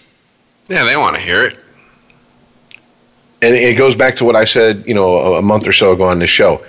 The guy at the party who's a pathological liar, who tells everyone what they want to hear, will have the whole party eaten out of the palm of his hand, while the guy in the corner telling the truth be told to shut the fuck up and get out of here because you're sucking the fun out of the place. And that's that when it comes to this type of shit, that's what I feel like what America is. It's one big fucking high school party. And if you're not the pretty person with the pearly white teeth telling everybody what they want to hear, if you're the greasy faced kid with the nicotine stained teeth in the corner telling the truth, well, it doesn't matter how many facts are on your side. You ain't pretty, you ain't got pearly white teeth, and you ain't the captain of the football team. And on top of that, you ain't blowing smoke up my ass. So I have no use. That's what this podcast is. We're like 3 of those kids in the corner. Speaking of football, that's a way that you can usually tell that somebody's argument isn't based on fact when the goalpost starts moving. Yeah. Chris, well, about that, don't we? Yeah. That's every Tuesday for us. And I mean, look, Trump's a perfect example of this. Like the whole Russia thing to him was a complete hoax. They weren't even involved. Look, he shook Putin's hand and asked him outright, did you try and meddle in our elections? And he said no. There's only so many times he can ask. The guy must be innocent. He said so. And that's like going, well, I asked him if he was fucking my wife. He said no. Right. So, right. I believe him. Yes. So there was no Russian involvement in the elections at all, according to Trump, until, 13 some odd people from Russia get charges filed by the FBI against them for attempting to meddle in our election. So now it's kind of difficult to argue that the Russians weren't doing it.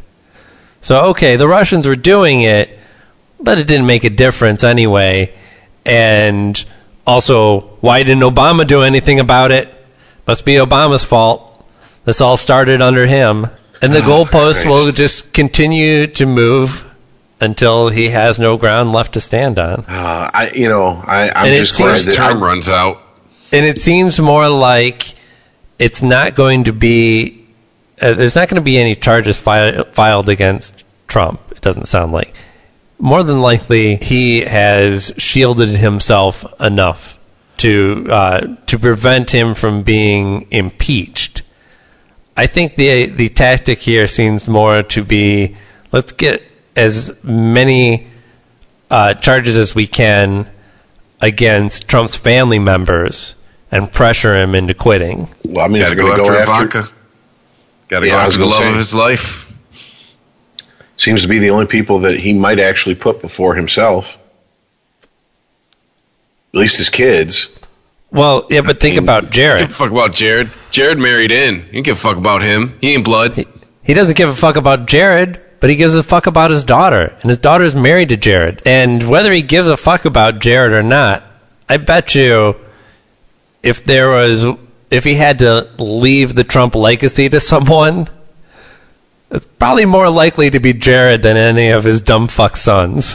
What? Not even Tiffany? I think that no, that's the thing. Like he's got idiot sons and girls. What's a man to do? He can't leave his business to any of them. I think he's happy to have Jared as part of the family. That's why he likes him so much. And he finally has somebody that can carry on the Trump name in some fashion, the business, and not run it into the ground. You know, it's interesting too because as far as Jared working in the White House and handling all this classified information that he does as part of his job, he still doesn't have a security clearance, as do many people that work in the White House. And what was it? The chief of staff. Which general is chief of staff? Not McMaster. John Kelly. He put out a notice saying that as of, tomorrow, as we're recording this, as of this Friday, anybody who doesn't have a security clearance will not be able to handle top secret information, which means there's going to be a lot of people either stepping down to significantly lower jobs or just leaving the White House completely because there's just no reason for them to try and do their job if they can't handle classified information. But it seems like there's going to be an exception made for Jared to continue to do his important international work, of peace in the Middle East finally, because who better to do it than a Jew? Quite the list that he was handed, last January. Yeah, that's right. He's been tasked with a lot. Some might say more than the president himself. This was like, Jared is, he's kind of like what's his name? Who was Bush's vice president? I forgot the evil bastard's name. Darth Vader. Dick Cheney. Dick Cheney, yeah. Tell me why Dick Cheney underneath my bed. It's a Clutch reference for like all two people that listen to Clutch in the audience. Well, so I don't know. If the plan is to fucking go after Trump's family to get him to put pressure on them and say, look, it'd be a real damn shame if you persisted in, staying in office and running for re-election if something happened to them. I mean, if that gets them out,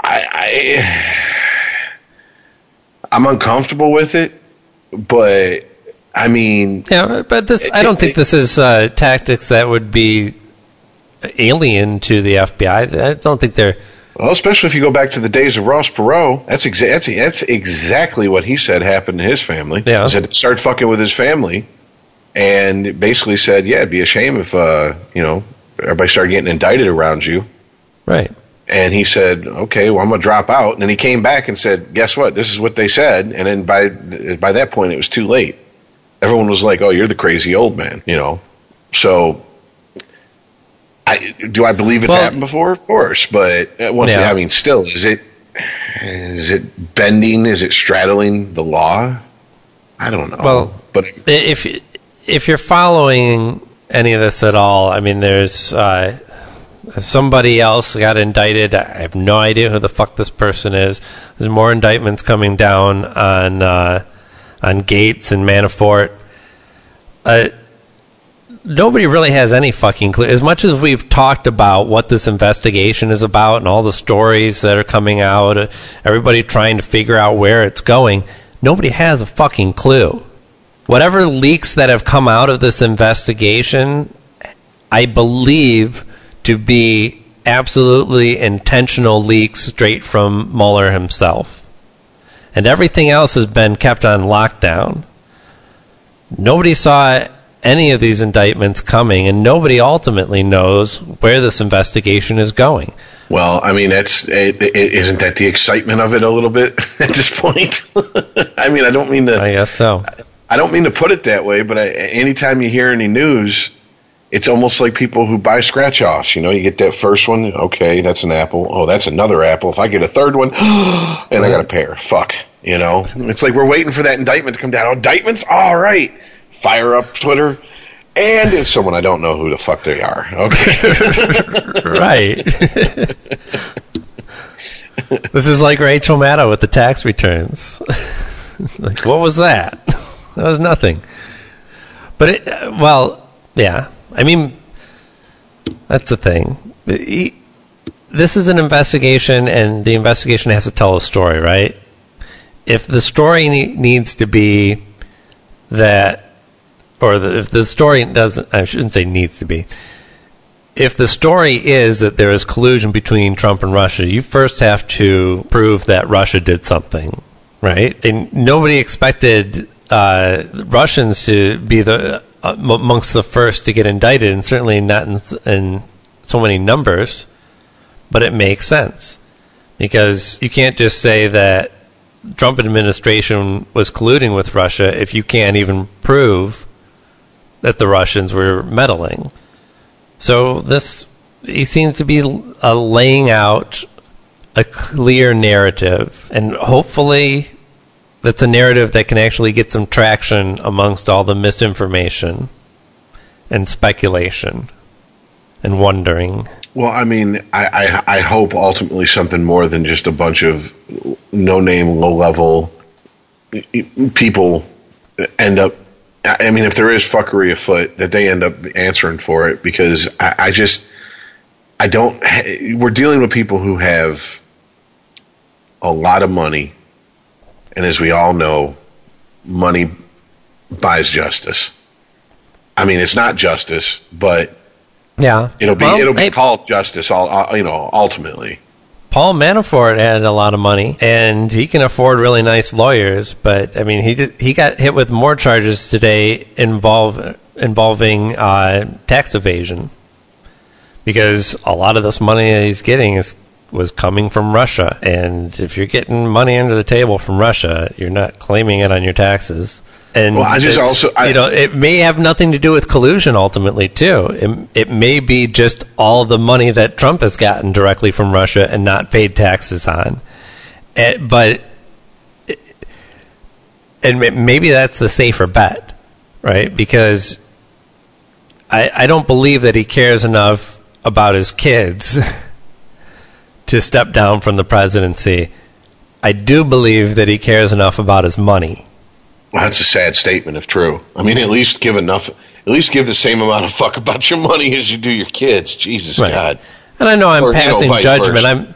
I'm imagining something based on a character. I don't know this person. I don't know Trump's intimate thoughts. But come on, tell me that doesn't track. Yeah, I mean, and that's the sad part. It does, but tracks with a lot more people than just Trump. That's the really sad part. I mean, I just think that, like, okay, like the whole, the whole housing crisis and the shit that was surrounding that, and how many people ended up really paying a price by going to prison? A handful. And it was mostly people who had the balls to rob richer people than themselves. No one who fucking... Right. Hardly anyone who fleeced the fucking working poor and middle class into poverty and from middle class to working poor will ever see justice done. I mean, they fell through the cracks. Sorry. And isn't that kind of what these things tell us when they happen on this level in our country? You can, unless you are really stupid and get caught red-handed, you can rob working and poor people. Yeah. But you start fucking with rich people. Oh, the hammer of justice is coming right for your ass. There was nothing new about the housing crisis other than the scale of it that, nearly took down our economy and by domino effect other nations' economies. Because this was really about, this is the same thing that we were talking about before. Government regulates things, right? It regulates banks. And it says, you have to give out reasonable loans if we're going to federally insure you. You just can't be giving out money to everyone. You have to operate within certain parameters. But did they ever really check up on it? And if they did, was it ever more than a slap on the hand and a fine that was like a fraction of the profits made off of giving subpar loans out? And if you, pre-housing crisis, if you wanted a loan, you didn't really have to prove anything because they knew nobody's really going to check up on any of this. What do you make a year? Put a number down that seems good. Nobody's going to actually look into it. Nobody's going to... most other things, when I had to get a car loan, I had to show them a couple pay stubs. So they knew that I could hold down a job and I was making enough to actually afford this. But you didn't have to do that to buy a house. This started years ago when a friend of mine who bought a house tried to get me to go through the same realtor and get the same deal that he got. And it was, the shit that decades later I would see just completely unravel. And I'm glad I dodged that bullet because they didn't want any proof. I could have told them anything that they wanted. They weren't looking into anything. They just fill out this form with the answers that you think will make you a good candidate for a loan, and we'll give it to you. And then you'll pay for it for 15 years and have nothing off you'll be paying all interest, and your rates will constantly shift, and you'll probably end up bankrupt and lose the house. But what do we care? We got our cut. We make money off of these transactions no matter what happens. Go belly up. We'll take the house. We'll still make money. And it's not that the government didn't have the regulations in place. It's that it wasn't deemed either important enough to actually check up on, or they were just paid enough by these big companies like Quicken to look the other way. Which, once again, money and politics. Two great tastes that taste great together. It comes back to every conversation that has to come up. And I know that I'm usually responsible for driving in that direction, but I'll say it again. You can't have a conversation about any of these issues. You can't even just have a conversation about facts until you get the money out of there. You're never going to be talking about facts. You're going to be talking about somebody's biased opinion based on keeping their influence, their money growing, their business growing, whatever it may be. Yeah, money and influence, same thing. It's the fact that money is considered influence, that we allow money to influence our politics, is what's wrong. Well, I think I get what you're saying, but there's more to it as far as moving parts and nonsense than just which way the money's flowing. It was also the fact that it's just the fact that we wrap anything to do with finances, anything to do with law, in such obtuse language and terms to where it makes it seem to the average person who, if you walk out with a 12th grade education, it comes off as, I can't, shit reads like stereo instructions. I can't deal with this. This makes no fucking sense. And I mean, let's be honest. Well, the public education that we get is in no hurry to actually educate us on what a lot of the shit that we're going to have to deal with as we venture out into the world. Right. Is going to present us. Balance a checkbook. Yeah, there's no profit in it. Because we would see through the bullshit. I mean, the amount of people who just don't even fucking read anything, not just the fine print, anything they sign is amazing to me. Yeah, you're absolutely right, Rich. Because it's a deadly combination of the banks being culpable and the people who wanted to believe what the banks were telling them are just as culpable. If you're signing up for, sometimes 30 fucking years of payments on something, don't you want to know how those 30 years are going to play out? Or do you just trust that it's all going to work out? And the one thing that I always hear that just bugs the shit out of me is, it's too long, it's too small. Am I expected to read all that? Fucking, yeah. If you're signing up for something for 30 years... Fuck yeah. Give me a magnifying glass. I'm going to be here for a minute. Or how about this? If you have the money to buy a house, maybe you should hire an independent lawyer to look at the information who has nothing to do with the company you're dealing with, has no interest in bullshitting you, to take a look at the paperwork if you can't figure out what the paperwork's saying. But that goes back to what we've talked about multiple times over the 4 years we've been doing this show. I don't know has become a toxic phrase in our society. It's almost like a sin to say I don't know. But it's also become acceptable too. It's become an acceptable excuse. I don't know.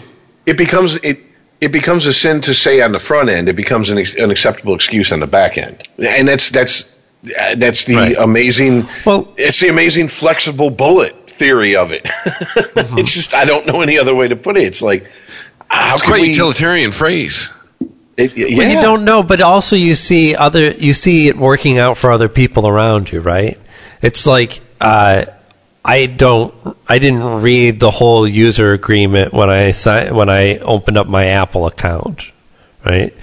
But I see all these other people with iPhones and Apple devices, and everything seems to be working out. I mean, maybe they slid something in there in 30 years. I have to give my firstborn child over to them, but we won't know for a while. So it's difficult to, if you were seeing people immediately go into bankruptcy, immediately losing their homes, then there probably would be a lot more people going, I'm going to really read this thoroughly, or actually have a lawyer look it over and tell me what it looks like. Well, there's also the fear of being took is enough to paralyze people into making bad decisions because, and I've had this happen to me. This is one of the hardest lessons I ever had to learn as a younger adult. Was I was always afraid that if I went to someone and said, "Look, man, I really don't understand this language. Could you explain it to me, or could you take a look for me and walk me through it?" That they would go, "Oh, you just admitted you don't understand it? Well, I can tell you anything I want now." And so I just sat there and a lot of times just nodded and acted like I knew what the person was talking about, who was having me sign the paper, which is the worst thing you can do, and was like, sounds good to me. Let me sign that. And next thing you know, what's this collection agency coming after me for? Wait a minute. Yeah. I didn't know about all this different shit. Just like you said, Chris, I didn't know. But you know what I was told 25 years ago? That's not our problem. That is not our problem. That signature implies that you said you knew. Exactly. And yeah, there's certain times you're going to get railroaded. You're going to get stuck in something. It's going to be a bad business transaction. It's going to happen. The difference is that it seems like an intelligent person would learn from it and move forward and strive not to make the same mistake. And once again, it's like the shame of you getting caught. You don't go to your friends and go, hey, have you ever got burned like this? Because you don't want to admit that you got burned. So it becomes a self-fulfilling prophecy. Well, right. It's funny that so many people were willing to, get these loans that would end up just financially destroying them. When, if it's too good to be true, that's usually a signal, right? That maybe it's not as good as you thought. Yeah, weren't we all told that as kids? Right, like if somebody calls you and says, "Hey, is this Aaron? Blah blah blah." Well, you want a free TV? All you got to do is give us your, bank account information, and we'll wire you some sort of certificate. No, yes, I know what you're saying. The best one was a buddy of mine who, I think after the age of 25, unless he was in jail serving time for the warrants that they caught him for, he always had warrants out for his arrest. Yeah. And he got a call that, hey, you've won a free vacation. You need to show up at this public place at this time. And there'll be a presentation, and at the end, you'll get your free vacation. And he walked in, and there was a bunch of sketchy-looking motherfuckers just like him with face tattoos and neck tattoos sitting around going, hey, we all want a vacation. And then all of a sudden, a bunch of sheriff's deputies walked in and said, yeah, you did. Hope you like prison food and penis. Follow me. It was, and he's like, how did I get caught up in that? And I'm like, because you got a face tattoo. You understand? You thought that was a good idea, which led to thinking that responding to this was a good idea. What was Adam Carolla's one about rounding up people? Free cockfights for Raiders fans, and then you just start arresting all the deadbeat dads.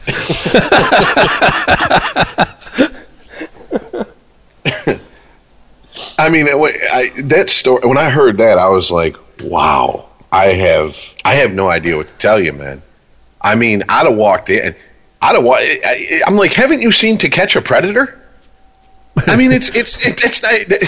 And he's like, oh, that's entrapment. Oh, okay, go argue that to the judge. I'm sure they'll take pity on you. I mean, it's right. Okay, so but this was specifically rounding up people that had warrants, people that they would like to incarcerate already.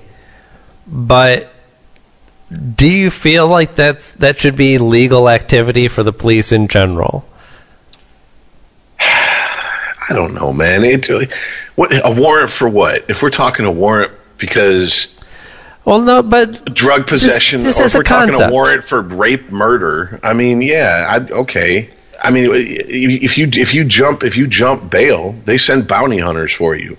Those people are one step removed, barely a full step removed away from being criminals themselves. Right, but if we were to look at this with the idea that this is a tool in the police's arsenal, and they, like any other tool, they can use it for whatever ends they want to meet. Today it's trying to round up a bunch of people who are deadbeat dads or have warrants out for their arrest. Tomorrow maybe it's somebody else that affects, or maybe it's you for some other reason. I guess it all depends. I'll do it. I'll play the end card. Do we like having this as a tool? Do we like the police having this as a tool in their arsenal, or should being straightforward with people be enough of a tool? So I'll play the to what end card. I mean, if you stop this, do you stop prostitution rings? Do you stop drug stings? I mean, where do you stop if you stop this kind of stuff? What do you mean, like? Do you stop undercover operations? I mean, I'm not sure what you mean by stopping. You're talking about? We're saying, do you think the police should have this tool in their arsenal? I mean, if we take this tool away, where do we stop? Do we take away undercover stings? I take your point. Yeah, right. You're saying that being undercover is lying in and of itself. And if we're just trying to break this down as, do we want cops to lie to us? No. well, then they wouldn't be able to do many other things that involve them, busting up a lot of organized crime and other things. Yeah, that's a very good point. Like, I don't know. I kind of posed it as an interesting question. I wasn't sure where I landed on it. Like, I guess if they've already been convicted of a crime and they're on, they're in the wind, they're just out but there. That's different. That's one thing. I guess every time that when I look at the behavior of law enforcement, I like to just think about it critically and wonder about how their actions might apply to somebody who I thought was innocent. And I don't know. I mean, okay, the way I have to go with my experience with it. My experience with it through friends who've worked in strip clubs, be it DJs, bouncers, dancers, whatever, is that at least in Detroit, you have Vice. Vice walks in, they're dressed in street clothes. They walk in, they buy a couple drinks, they catch the eye of a dancer, they go up into VIP, they have a sex act performed on them, then they pull out their badge and they fucking bust them. And up until in the last, I believe it's 2 years, it was legal for them to go through with the sex act and then bust the dancer for performing it, which is like... Right. It's a win-win for that officer. Okay, now if that is the standard they're held at, how do you expect that not to get fucking?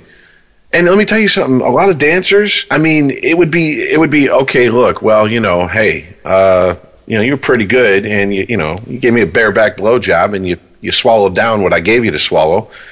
So I'm going to give you a simulated sex act ticket. You won't lose your dance card, but you got to go pay a $250 fine. You got to go down to Bobby and do the walk of shame and get in front of a judge and plead, guilty to a simulated sex act. And it's like, okay, so what came of that? The city of Detroit got some money and a cop got to fucking shoot a load down a fucking chick's throat. Okay. Yeah. See, the officer got to come. But I mean, it's the same thing. I feel fucked up about fucking drug buys and bust. I mean, if you're posing as a drug dealer and someone walks up and goes, "Hey, what do you got?" and they hand you their money and then you fucking throw the bracelets on them, it's like, who was that person hurting besides themselves by buying them drugs? And why are you out here acting like you have something to sell when you don't? Is that really something that we like? Do we really need to lock up drug users? Now, people say, what about drug dealers? Okay, but how many times are you going to really fucking get a drug kingpin going down to 7 Mile in Shiawassee and buying a couple fucking, caps off the guy on the corner? What are you going to get?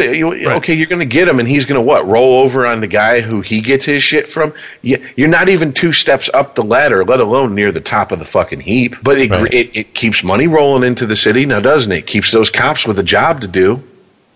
But it's this idea that drugs create crime, right? The culture of importing or whatever, cultivating and selling to people, that crime just grows around it.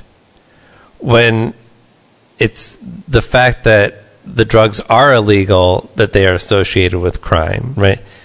A pot dealer, especially, is just a guy who likes to smoke pot and has a connection and knows a bunch of people who also smoke pot and want to buy it, right?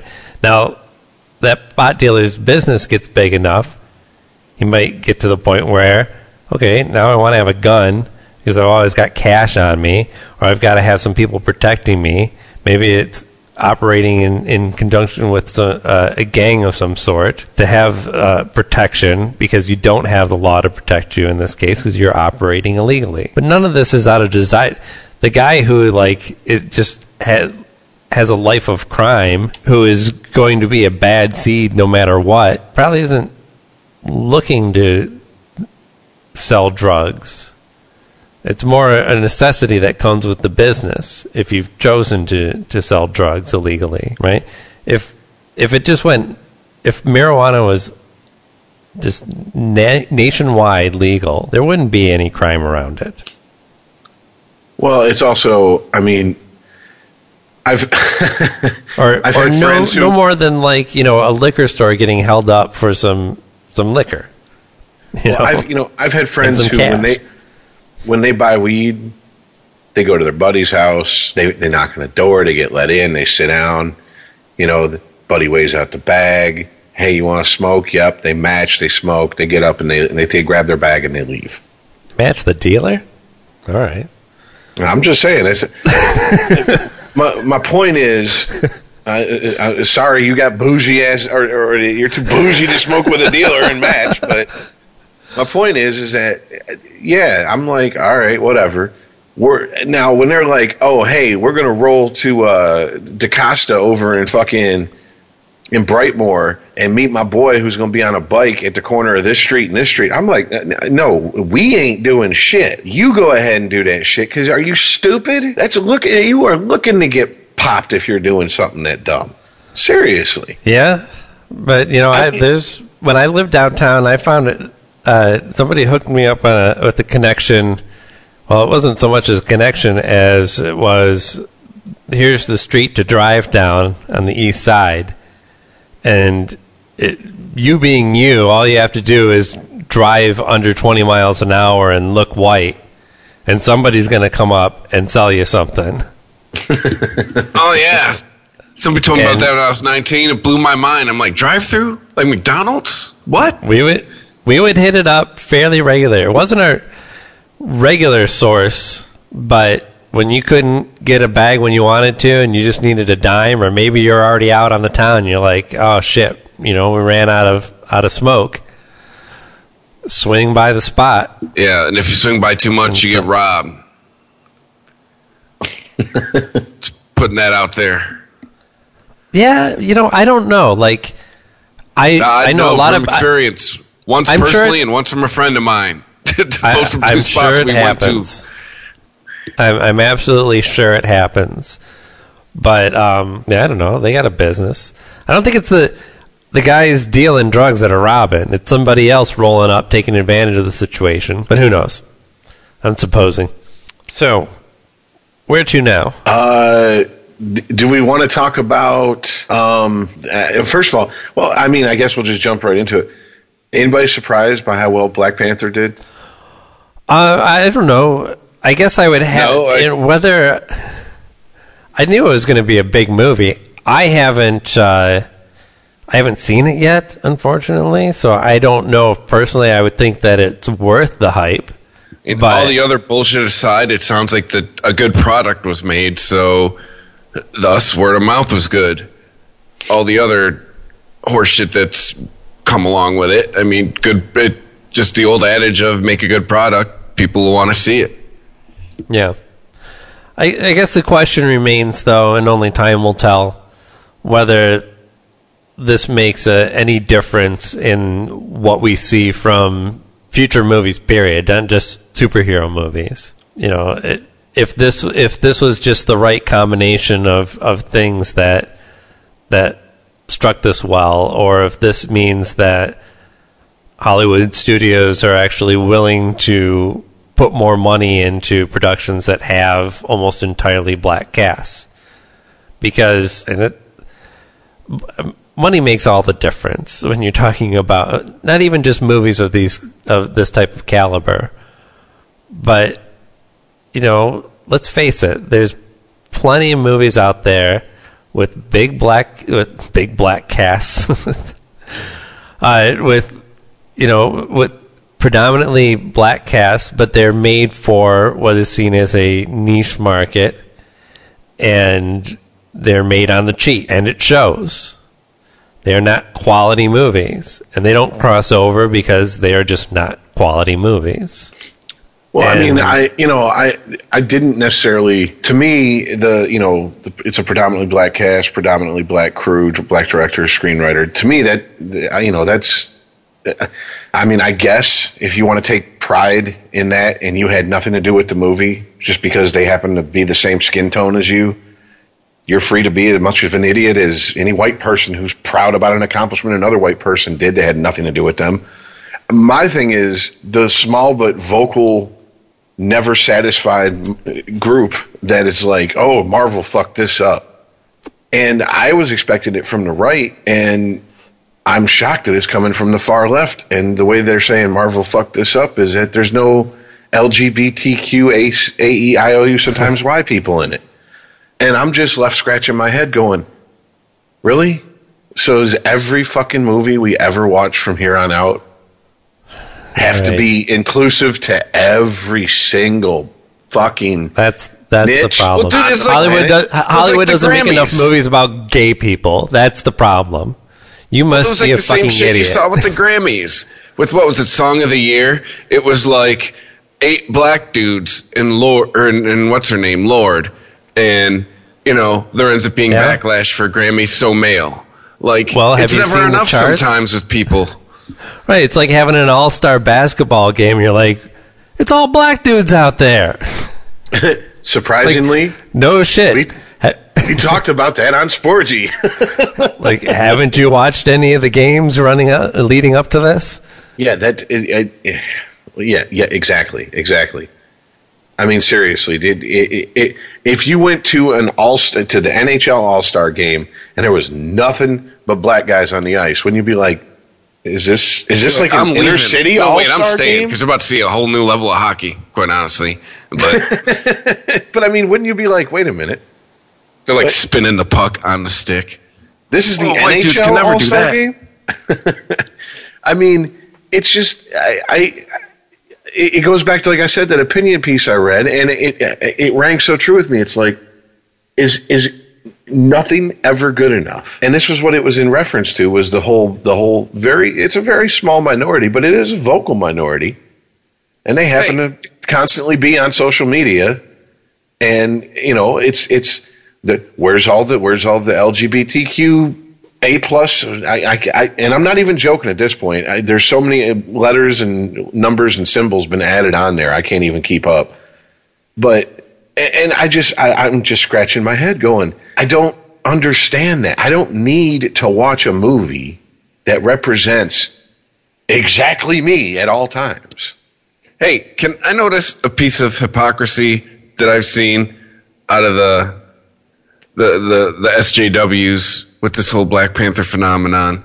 Hear me out, guys. If a white guy came out with a comic book about an African superhero in a made-up fake African country in 2018, what do you think would happen? We know what would happen. Nothing. Cultural appropriation would come out, be thrown at this guy. I mean, I think if you had a white, keep this in mind. I'd say from a very small but vocal group, it's the same people that say hoop earrings is cultural appropriation. Apparently, that's been amended to and I didn't know this. Apparently, any piercing is now cultural appropriation, and I don't know who supposedly started piercing, so I don't know whose culture that everybody's appropriating that's pierced. Yeah, but it's somebody's. There's a difference, though. Look, I follow a lot of what goes on in comic books currently, and there's certainly a lot of there's not enough representation of this or that in whatever comic book it is that person wants to read. But it depends on if there's a pattern. Like, if you had a white guy creating a world of black people for his comic book, you probably wouldn't have an issue. You probably have a white artist working on that and not have an issue.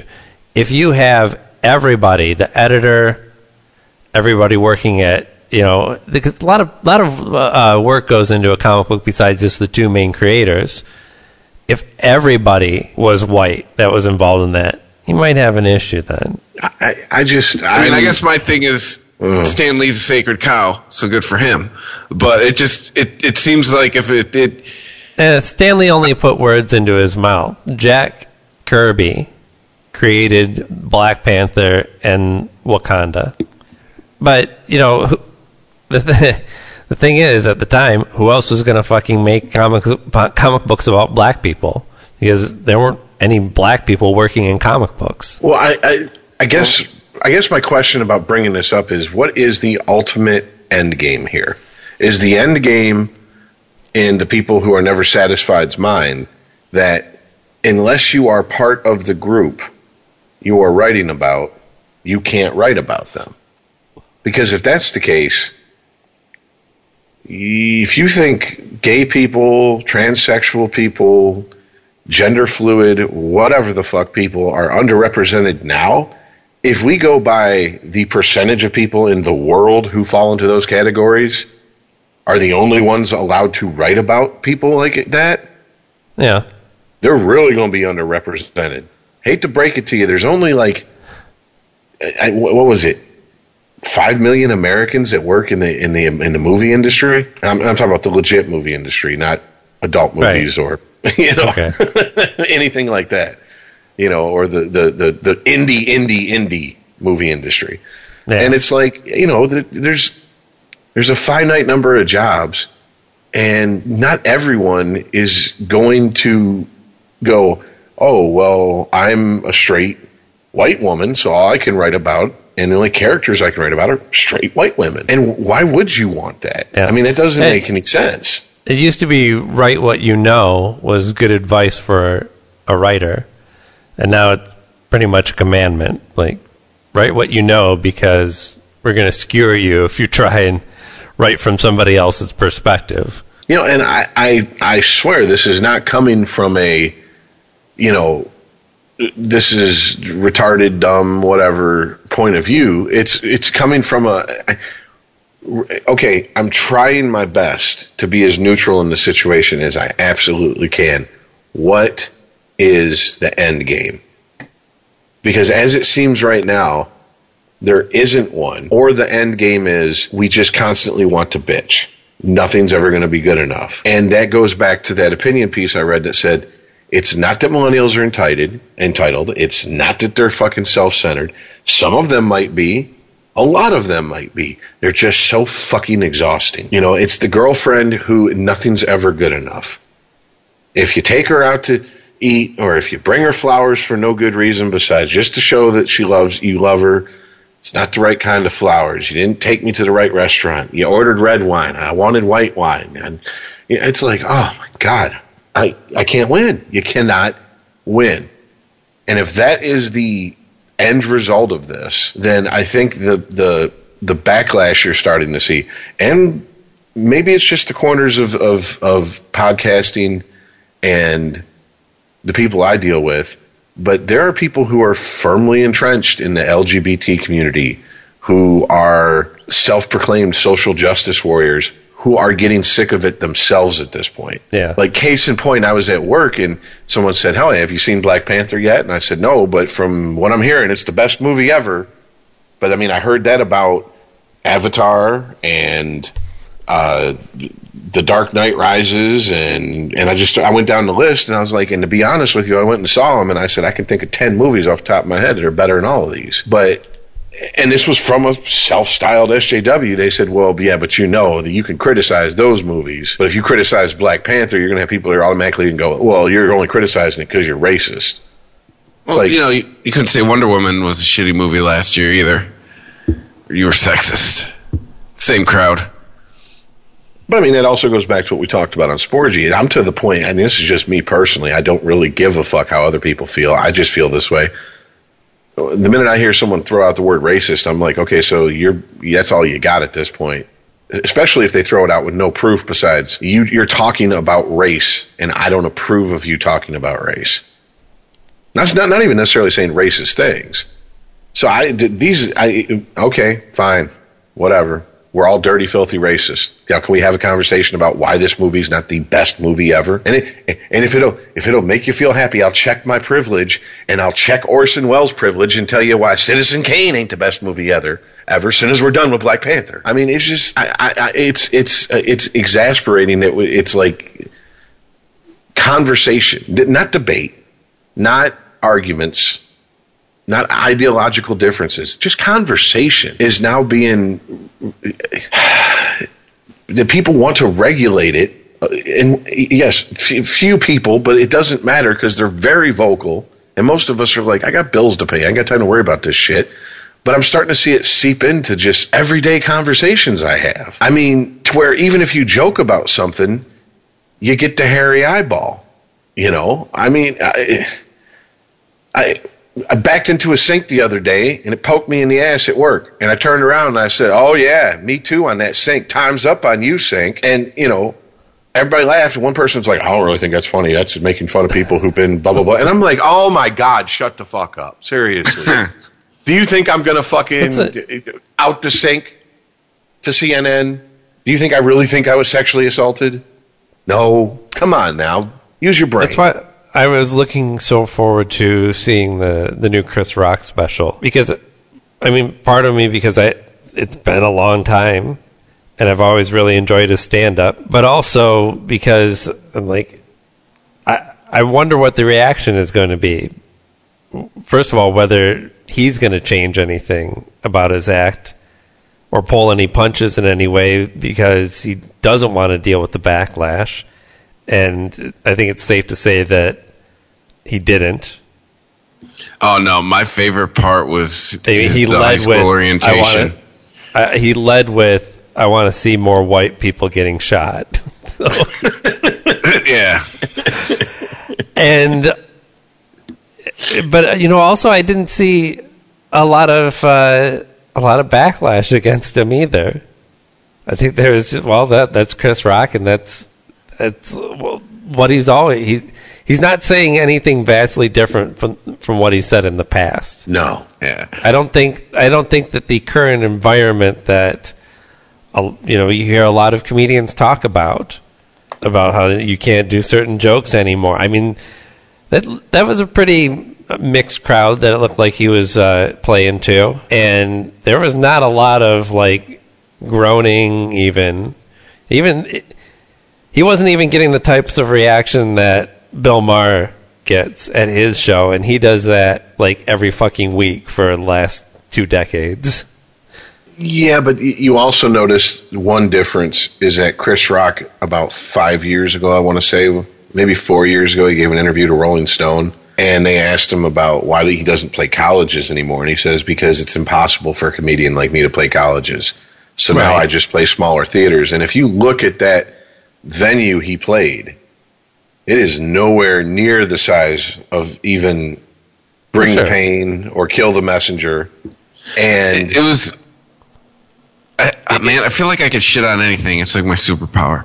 It's also in Brooklyn, so it was, as a home team, like he could have said anything in that room and got a laugh. Well, you know what killed me the most was when the National Review gave a review of his stand-up. They praised him. And the National Review is like, these were the people that were bitching about Chris Rock type stand-up 20 years ago. And they're praising him because, he's speaking truth to weakness. And, the world is harsh, so expect no favors from it. And he basically tells you, comes out and says it. Same thing with, only women, dogs, and children are loved unconditionally. A man has to provide something or he ain't worth shit.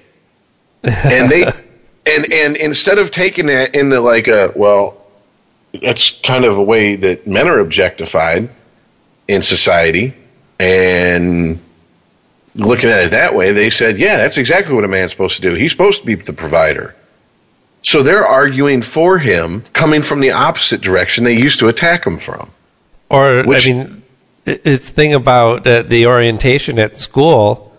That was my favorite part, man. But his main point there was that bullies do half the work. Mm-hmm. Yes. At school. I love what he talked about. Could you imagine not being 30 till you find out people ain't shit? Like, that's a lesson you got to find out early. Nobody out there likes you, and some people in the house, a little on the fence. Yeah.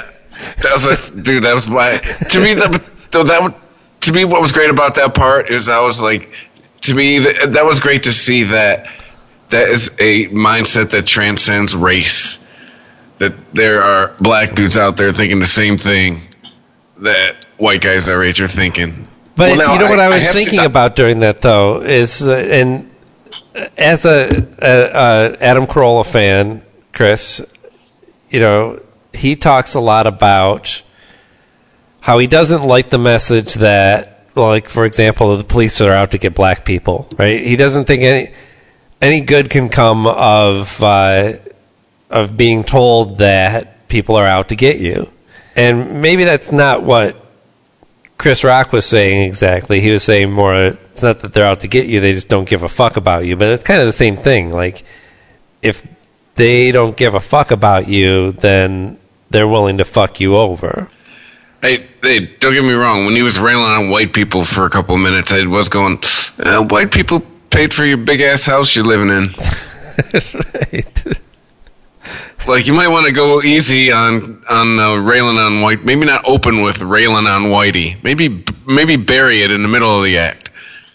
That's always been a part of his shtick, and not necessarily is to go as hard as he went on that, but to point out the differences and to point out if you came at the issue of race from the other direction, but with the same tactics that he feels white people come at race, people would be like, what the fuck? How dare he say that? And he's like, exactly. You get it now. I mean, that's the whole point of satire, is making fun of something and pointing out the absurdity of it, isn't it? True. I mean, do either of you really think he wants a bunch of dead white kids and a bunch of crying white mamas on TV? I don't think he wants anybody's crying mamas or anybody. Well, I mean, I don't know, some children, but that's a different discussion. But it's just I haven't seen it all, and I feel like I've only missed a few parts here and there. But I have to ask, because I did see some bootleg stand-up of him while he was working out this special. Did he do the bit where he goes, if you're pretty, you know it almost instantly in life, but if you're ugly, you got to find that shit out for yourself? No. No. Okay. But that was one of his bits that I saw, like, someone had taken a cell phone camera, him in some small comedy club doing it, and I was like, yeah, and that takes balls to say these days, because we lie to children all the time. Oh, honey, you're beautiful. You can grow up to be anything you want to be. No, you can't. Not really. Some kids can. Rest of them, what'd he say? Better learn to weld. I mean, yeah, he's like, you can be anything you want. Maybe like 4 of you. Right. The rest of you can be something that you're good at if they're hiring. Yeah. Yeah. There's a lot of Uber drivers in this room. And the first thing I thought of was like, autonomous car. They're in high school now. Maybe not with Uber driver.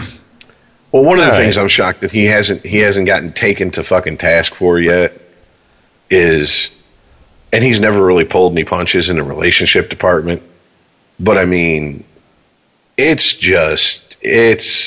blasphemy to speak truth anymore when it comes to relationships, especially from a man's point of view. You have to kowtow to the woman's point of view constantly, and you better put your tongue firmly in your cheek if you say anything even remotely taking the male side. And he didn't do it. And I'm like, you know what? Good, because we're hearing way too much from one side about how they feel. And the reality of it is, and he broke it down. You meet a woman, you tell your boys, hey, I met a woman. What do they say? Is she hot? What's she look like?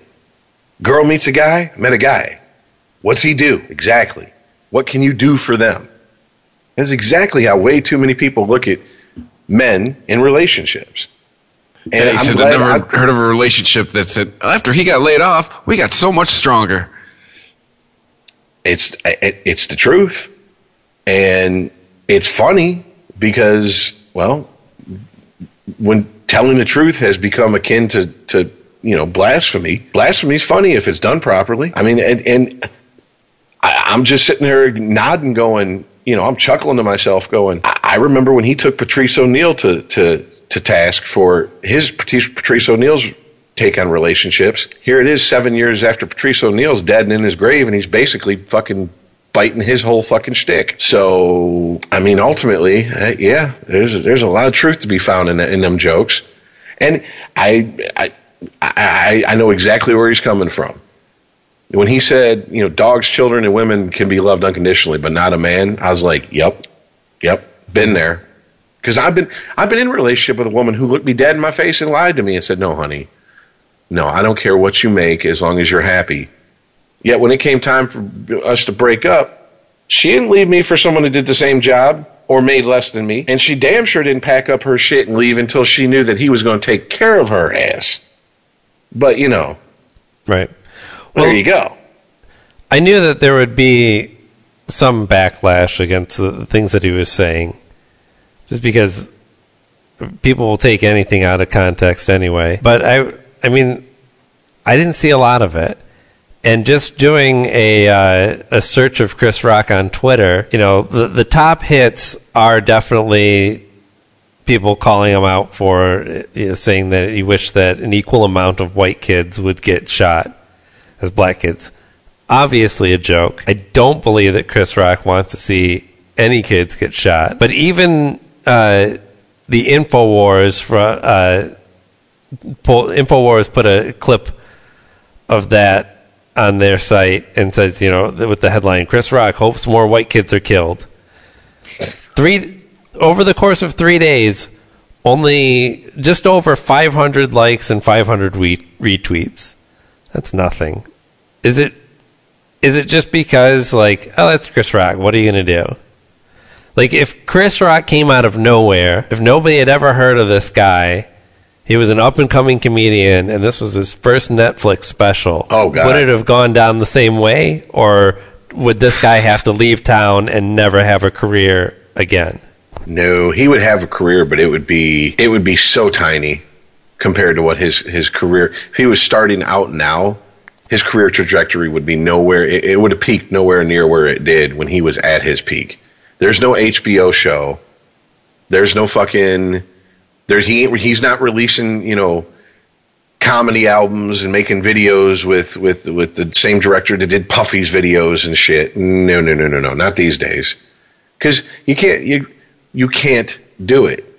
You can't be honest. Yeah. You know, going back to what Patrice O'Neal said a decade ago, women are allowed to say whatever they want about relationships and men. And we all have to nod and clap and kowtow to their egos. And if a man stands up and says what he wants about relationships and women, that's misogyny. So shout him down, sick the National Organization of Women on him, and shame him until he shuts up. And it's very rare air type of guy who's going to go, I'm going to fuck with these bitches, Shay. And that's one of the things about Patrice O'Neal. And if Chris Rock's going down that road, I'll give it to him. To a lesser extent, I got to give it to him already. These motherfuckers got PhDs in bitchology. Don't come at it. You could be a fucking Playboy Playmate. You could be a crack whore. They're not going to give you an inch to start your bullshit. They're going to call you on it right to your face. Now, Chris Rock tends to give you a little bit more ha-ha for your buck. But ultimately, they're pretty much saying the same thing. And, yeah, I'm sorry. Everybody needs the piss taken out of them every once in a while. I mean, it's, you know, it's... Bill Burr does it, and I don't know how Bill Burr gets away with it. He must fly just barely under the radar. Black wife. Is that it? I keep forgetting he does have a black wife, doesn't he? Like Bill Burr, but I mean, he's made. He's got his ghetto pass as long as that marriage certificate's there, huh? Let's not forget that 10 years ago, Chris Rock had the solution for the for gun control in this country. Don't need gun control. Bullet control. Right. You make each bullet cost $1 million. They dumped $500 million in that motherfucker. They hate his ass. I'm so mad at you right now. It's a good thing I got 3 or 4 more payments. Yeah. Like you're done with layaway, I'm fucking you up though. But I mean, hey, once again, what happened? Now he made a joke about it 10 years ago, but when Obama got elected, especially after the 2012 election, what happened? In the gun circles, all you kept hearing about was supposedly government agencies buying up ammo and an ammo shortage. One of the customers for a job I worked back then was a local shooting range, and they had a sign that limited target ammo to 2 boxes per visit. Whereas when I used to own a handgun, if I said I wanted 100 boxes, if I had the money to put up there, they'd sell me 100 fucking boxes.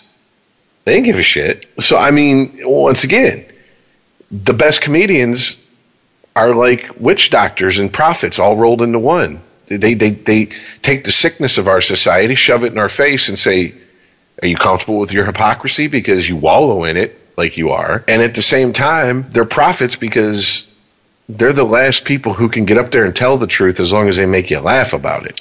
And that's all. It's kind of why I've been, the last 5 years, I'm like, is there any place for a guy like Chris Rock, like Dave Chappelle? Someone as inoffensive as Jerry Seinfeld refuses to play colleges because of the backlash he gets. Jerry fucking Seinfeld.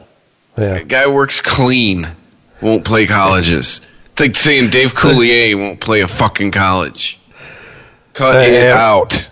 I have to share this real quick. Somebody tweets, who's a better comedian? Retweet for Kevin Hart, like for Chris Rock. Really? Why, because they're both black? Like, Kevin Hart's not fucking funny at all. He's just loud and silly. He doesn't have jokes. Yeah, he's not funny.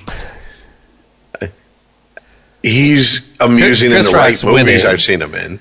Chris Rock got 1,000 likes. Like him in Soul Plane.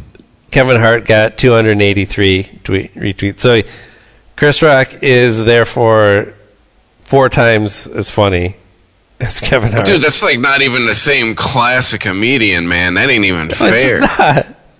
Yeah. No, that was another thing because that was a solid, hour and 20 minutes? That's like going, hey, do you like Richard Pryor or Sinbad? Who's the better stand-up? Get the fuck out of here. And, that shit flowed so well.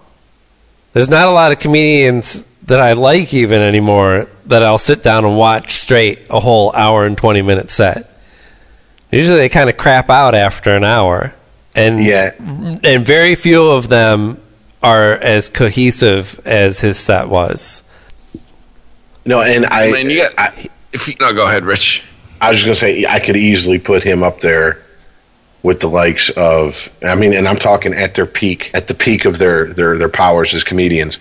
Put him up there with Pryor, Carlin, Hicks, Eddie Murphy. I was going to say, he's been doing this since he was 18. He's been doing this for well into 30 years. I mean, he's just, at this point, it's just being good at his craft. Yeah, because if you go back, when I had XM Radio, I'd listen to the Comedy Channel, and they had some stuff when he was like 16, 17. And you could hear the comedian that he was chipping away the excess bullshit to become, but he was nowhere near as funny. His delivery was, like you said, just not as smooth whatsoever. I mean, it's like listening to someone that just learned to scale. Listen to them who just learned to scale how to solo versus someone who's been doing it for 2/3 of their life. Yeah, one person is going to be stiff and everything else, and the other one is going to be slick, and it's going to be so slick you're not even going to notice the slickness unless you're looking for it. Which, by the way, one more thing when he's railing on white people. The other thought that I had was like, hey, come see my next movie with me and 9 of my white friends.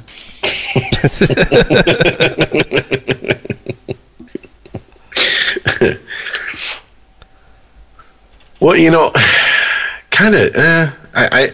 Have you guys heard the story about what's going on with Gibson guitars? Not sure. What are we talking about? Is Chris Rock buying them?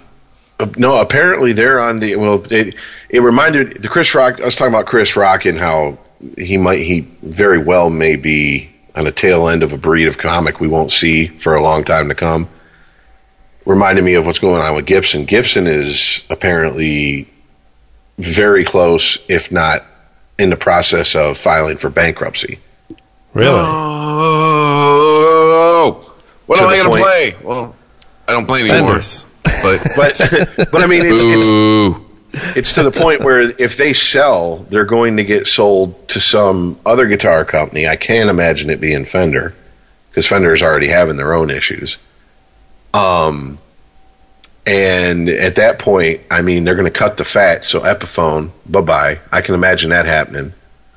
And I can imagine a lot of a lot of the mid-priced Gibsons going away because they're just going to go, well, fuck it. Let's make the affordable ones and let's make the crazy $6,000 reissues that lawyers and doctors will buy. They go, DJs. You won. And hope you're happy. That's exactly what it's being attributed to. Is you've had in the last couple weeks a lot of rock, quote unquote, rock acts, modern rock acts, come out and say that the guitar is now dead. Chief among them being Muse, who don't know a whole lot about Muse, but aren't they just a three-piece? I mean, that's a power trio, right?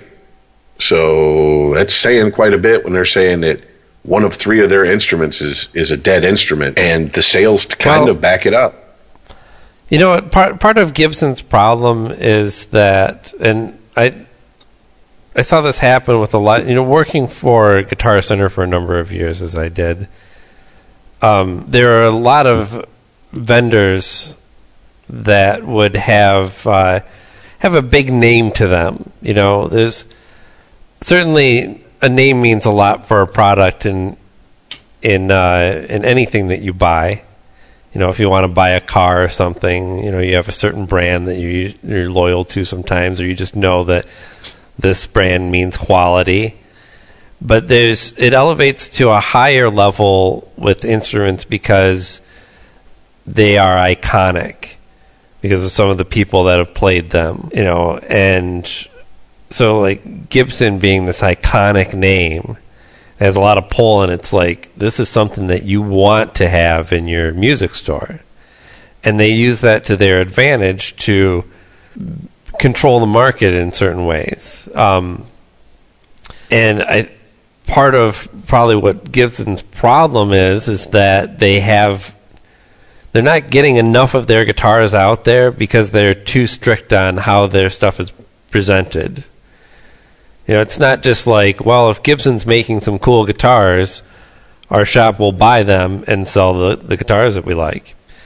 It's like, if you want to carry Gibson guitars, you have to have X amount of Les Pauls, you have to have X amount of SGs, you have to have the Epiphone line as well, you have to carry our acoustics. Yeah, that used to be one of Fender's problems. If you wanted to be an authorized Fender dealer, you had to have one of every one of their flagship items in your store. Well, companies like even Behringer would do that. You can't just go, well, there's a couple of really good mixers that Behringer makes, and we just want to carry those. You had to stock damn near the entire line, or you weren't getting access to it.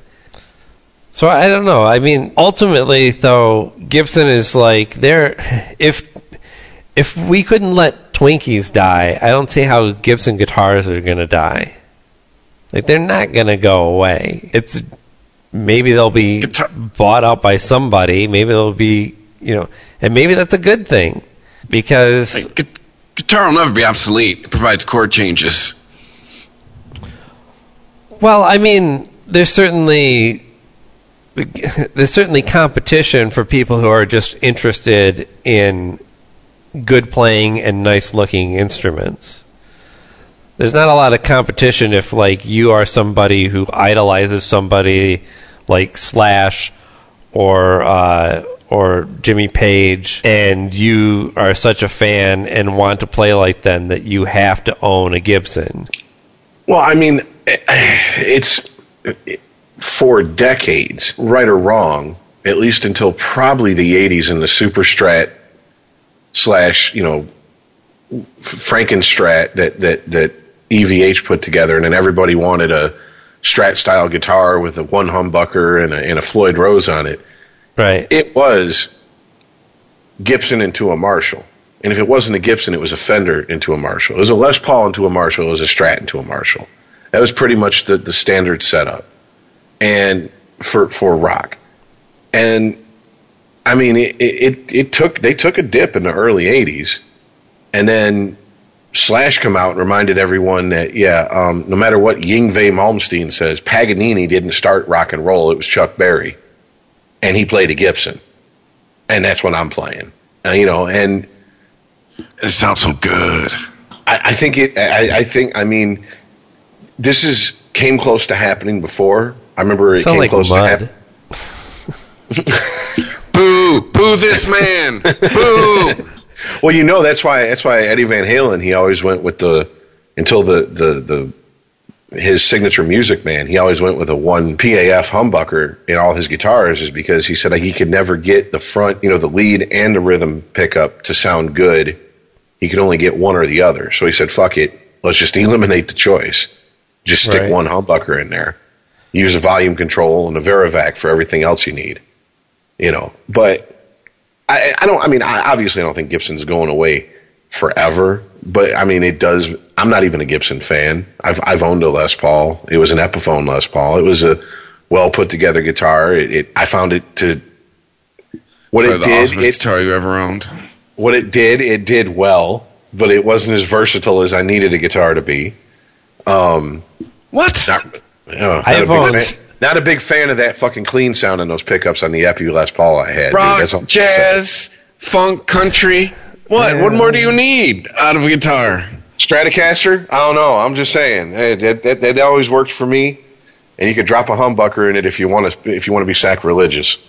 Well, also the quality of what they're putting out has continued to drop, and the innovations that they're putting into their guitars in order to try and keep up with the changing market are not things that people are looking for. At one point they had to back off of it finally, but their robot self-tuning technology that didn't even work that well. I forgot about that. Yeah. For a period, I think it was in the 2012, 2013, somewhere around their models, they were all robots.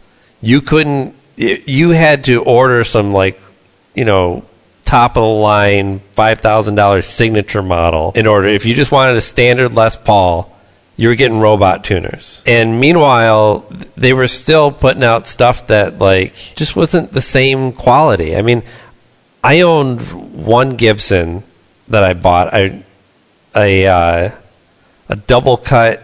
I don't know if it's a junior, but it's a flat top. It wasn't arched, right? Just the plain yellow body with two what are they? The style of single coil pickups that they use. I forget. Oh, the P90s. The P90s. Thank you. Yeah. They had P90s in them, and I really liked that guitar. I think part of why I bought it was because the lead singer of the Shins played it on their appearance on MTV. But I really did like the guitar. I had to take it back though because the neck was so twisted it wasn't playable. And it's wood, shit happens. But I also worked with and sold these guitars for a number of years and watched during the 7-8 years that I worked at Guitar Center, watched the quality of Gibson guitars continue to sink while Fenders actually increased. I was pulling Squiers off the wall there. I was like, holy shit. This came out of the box like this? And $3,000 Les Pauls. I was like, I can't believe you're asking money for this. Yeah. Sit here, listen to you talk this blasphemous shit. See, all right, fuck it. All right. Mr. You're gonna shill for Gibson. What the fuck made you pick up a Les Paul over any other style guitar? I mean, even an SG or a Thunderbird. Yeah, tone. But here's the thing. Okay, the Les Paul is named after, of course, Les Paul, who is an innovator of recording and amplification technology and understood that it was all in the electronics and proved it by building a guitar out of a fucking log, right? He has a guitar called the Log, or had, and that's all it is a piece of wood with a nice pickup on it, and he would play that shit. And now, all of the guitars bearing his name, even if they don't have actual, solid wood like this, are all made to look like this expensive, pretty, tiger striped and burled wood and all this shit. It doesn't fucking matter. That's what I mean. I know there's an aesthetic value to guitars, certainly. And there's some beautiful looking Les Pauls, but none of that is giving you the tone. That's what I find silly about Les Pauls in general. Well, the last band I was in, the drummer, he's a guitar player as well, and comes from a long line of musicians. So he had some handed down guitars and had some really nice equipment. So when we went in the studio, I was like, this Strat just ain't gonna cut it for this fucking this rhythm part, man. And I hesitate to ask, and he's like, what do you want to use? I said, that Black Beauty you got. He's like, I mean, yeah, man. You're not leaving the studio with it. It's not like I'm giving it to you and saying, get it back to me when you get a chance. I'm like, I got you. And, I mean, it's an older one of the 3 pickup models. Thing played, sounded great. And, made me go to Guitar Center and look at a modern interpretation of that guitar. And, of course, they had to, the guy had to come over and climb up the ladder and go get it because it was up there because we don't want kids touching it. And right. He looked at me like I've never played fucking guitar in my life and said, no, you don't have anything with zippers on it. It's going to scratch it, do you? And I was like, asshole.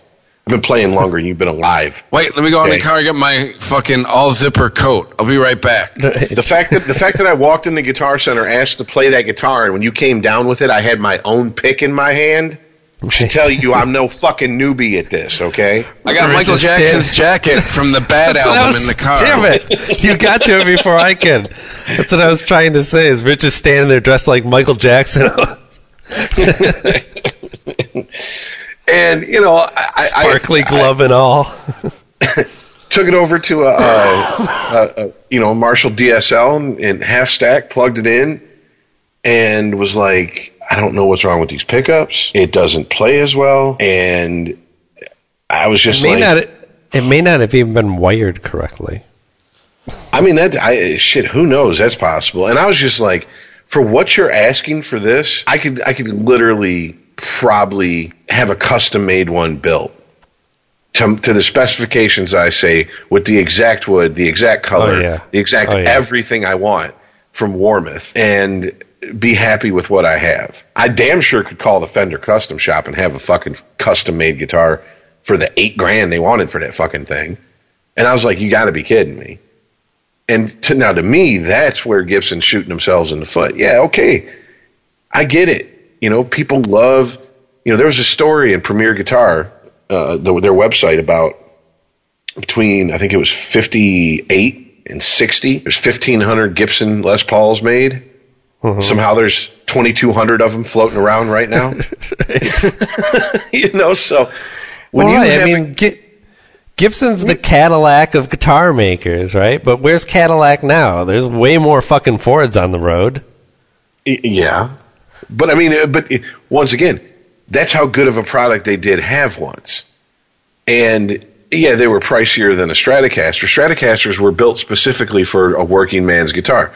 If you bust the neck, it's a bolt-on. You can put a new one on, et cetera, et cetera. You pop the pick guard off. You don't have to take the guitar half apart to do anything, et cetera, et cetera. But, it's just like, you can't keep charging the prices that they charge and not deliver the expected product that you're getting for that price. And I'm not rooting for them to go bankrupt and whatsoever, because I'm just imagining if Gibson ceased to exist, Jesus Christ, can you imagine Les Paul prices then? Oh, geez. Well, part of their problem too in why these guitars are so expensive is because they require woods that aren't that readily available anymore, and in some cases even protected. Yeah, rosewood they can't use on necks anymore. Yep. No new rosewood necks will be. They got to use up everything they have. And they're moving to Peo Ferro. I think that's the wood they're using now in Stratocasters and Les Pauls. And there was many cases of which I don't think they were ever actually prosecuted, but they settled a lot of cases when they were accused of using endangered wood sources. So I don't know. I think Gibson as a name will always go on because it's just hard to kill those iconic names. But I think as far as what people expect from a new Gibson guitar, they might have to shift their expectations. Well, and I don't think that should be. I'm just saying, like, I don't know that if you think the only way to have the only wood that should be used on a fretboard is rosewood, well, then you're going to eventually be forced to buy vintage guitars that are going to cost you a lot more, or learn that, you know, like, woods can make a difference, but they are certainly not the end all and be all of tone. This is true. They make minor differences, and there's so many, like, I'm trying to remember. There's specific examples, but I can't pull them out of my ass.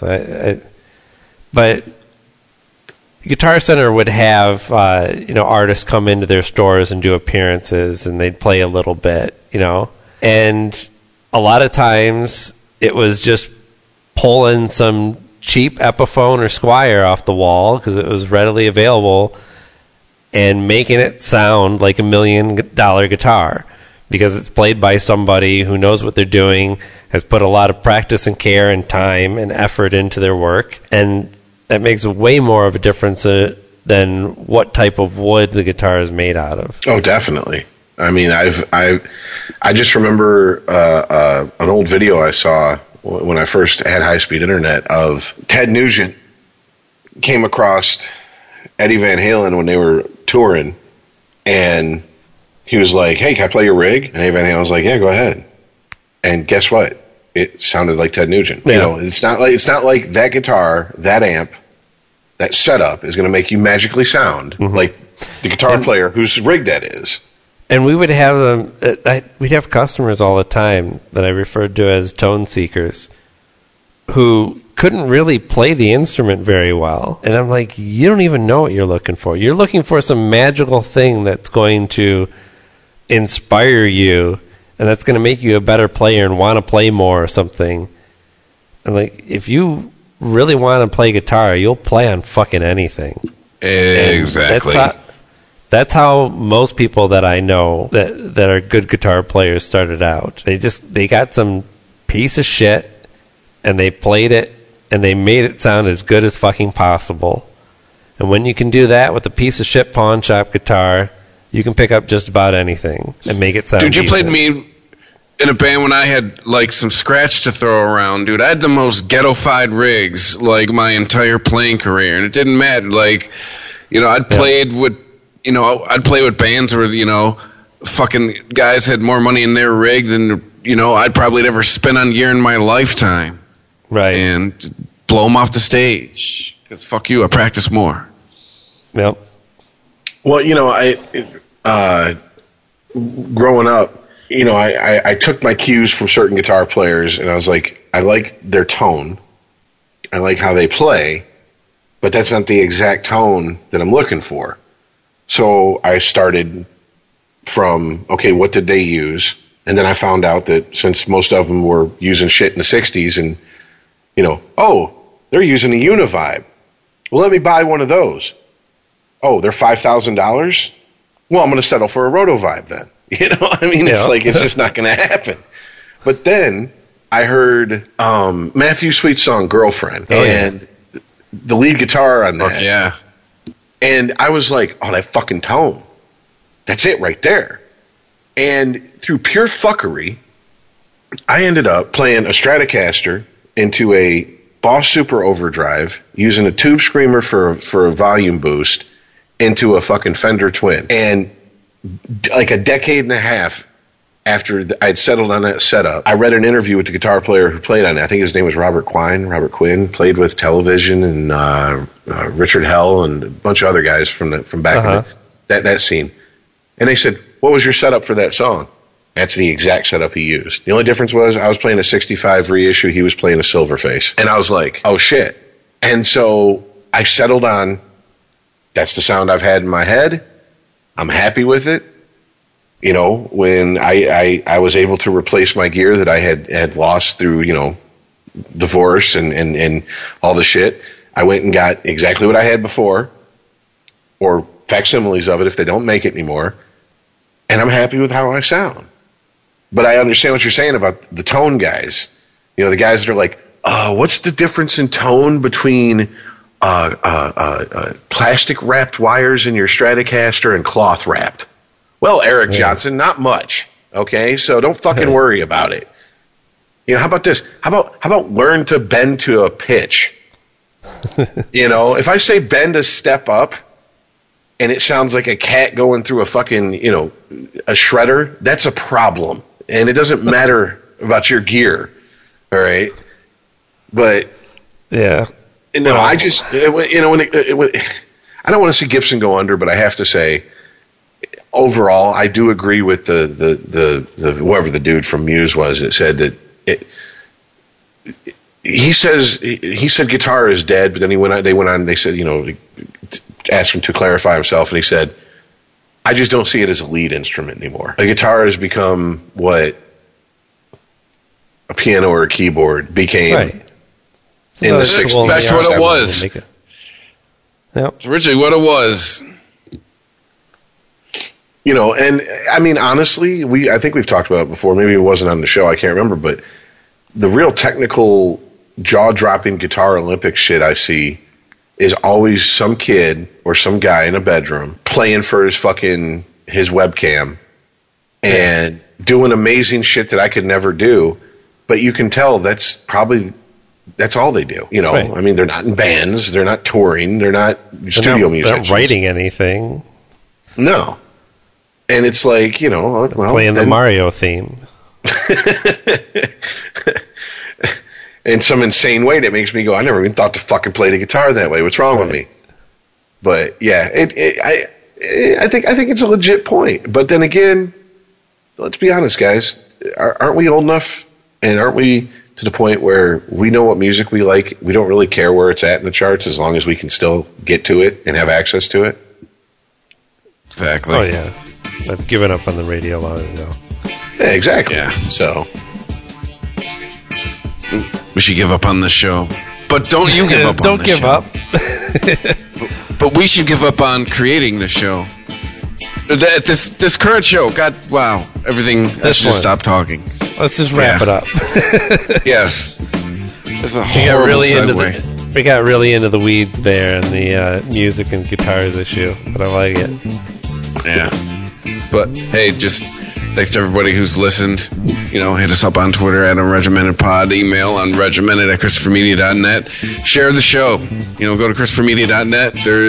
Click on leave a review. There's a button right at the top. Takes you to the Christopher Media page at Apple Podcasts. You can leave it a little review, rate it, all that fun stuff, and tell someone about it. If you like it, it's how you do it. If you've just found the show, welcome. If you've been listening, thanks for continuing to listen. We'll catch you next week. See ya. Later, guys.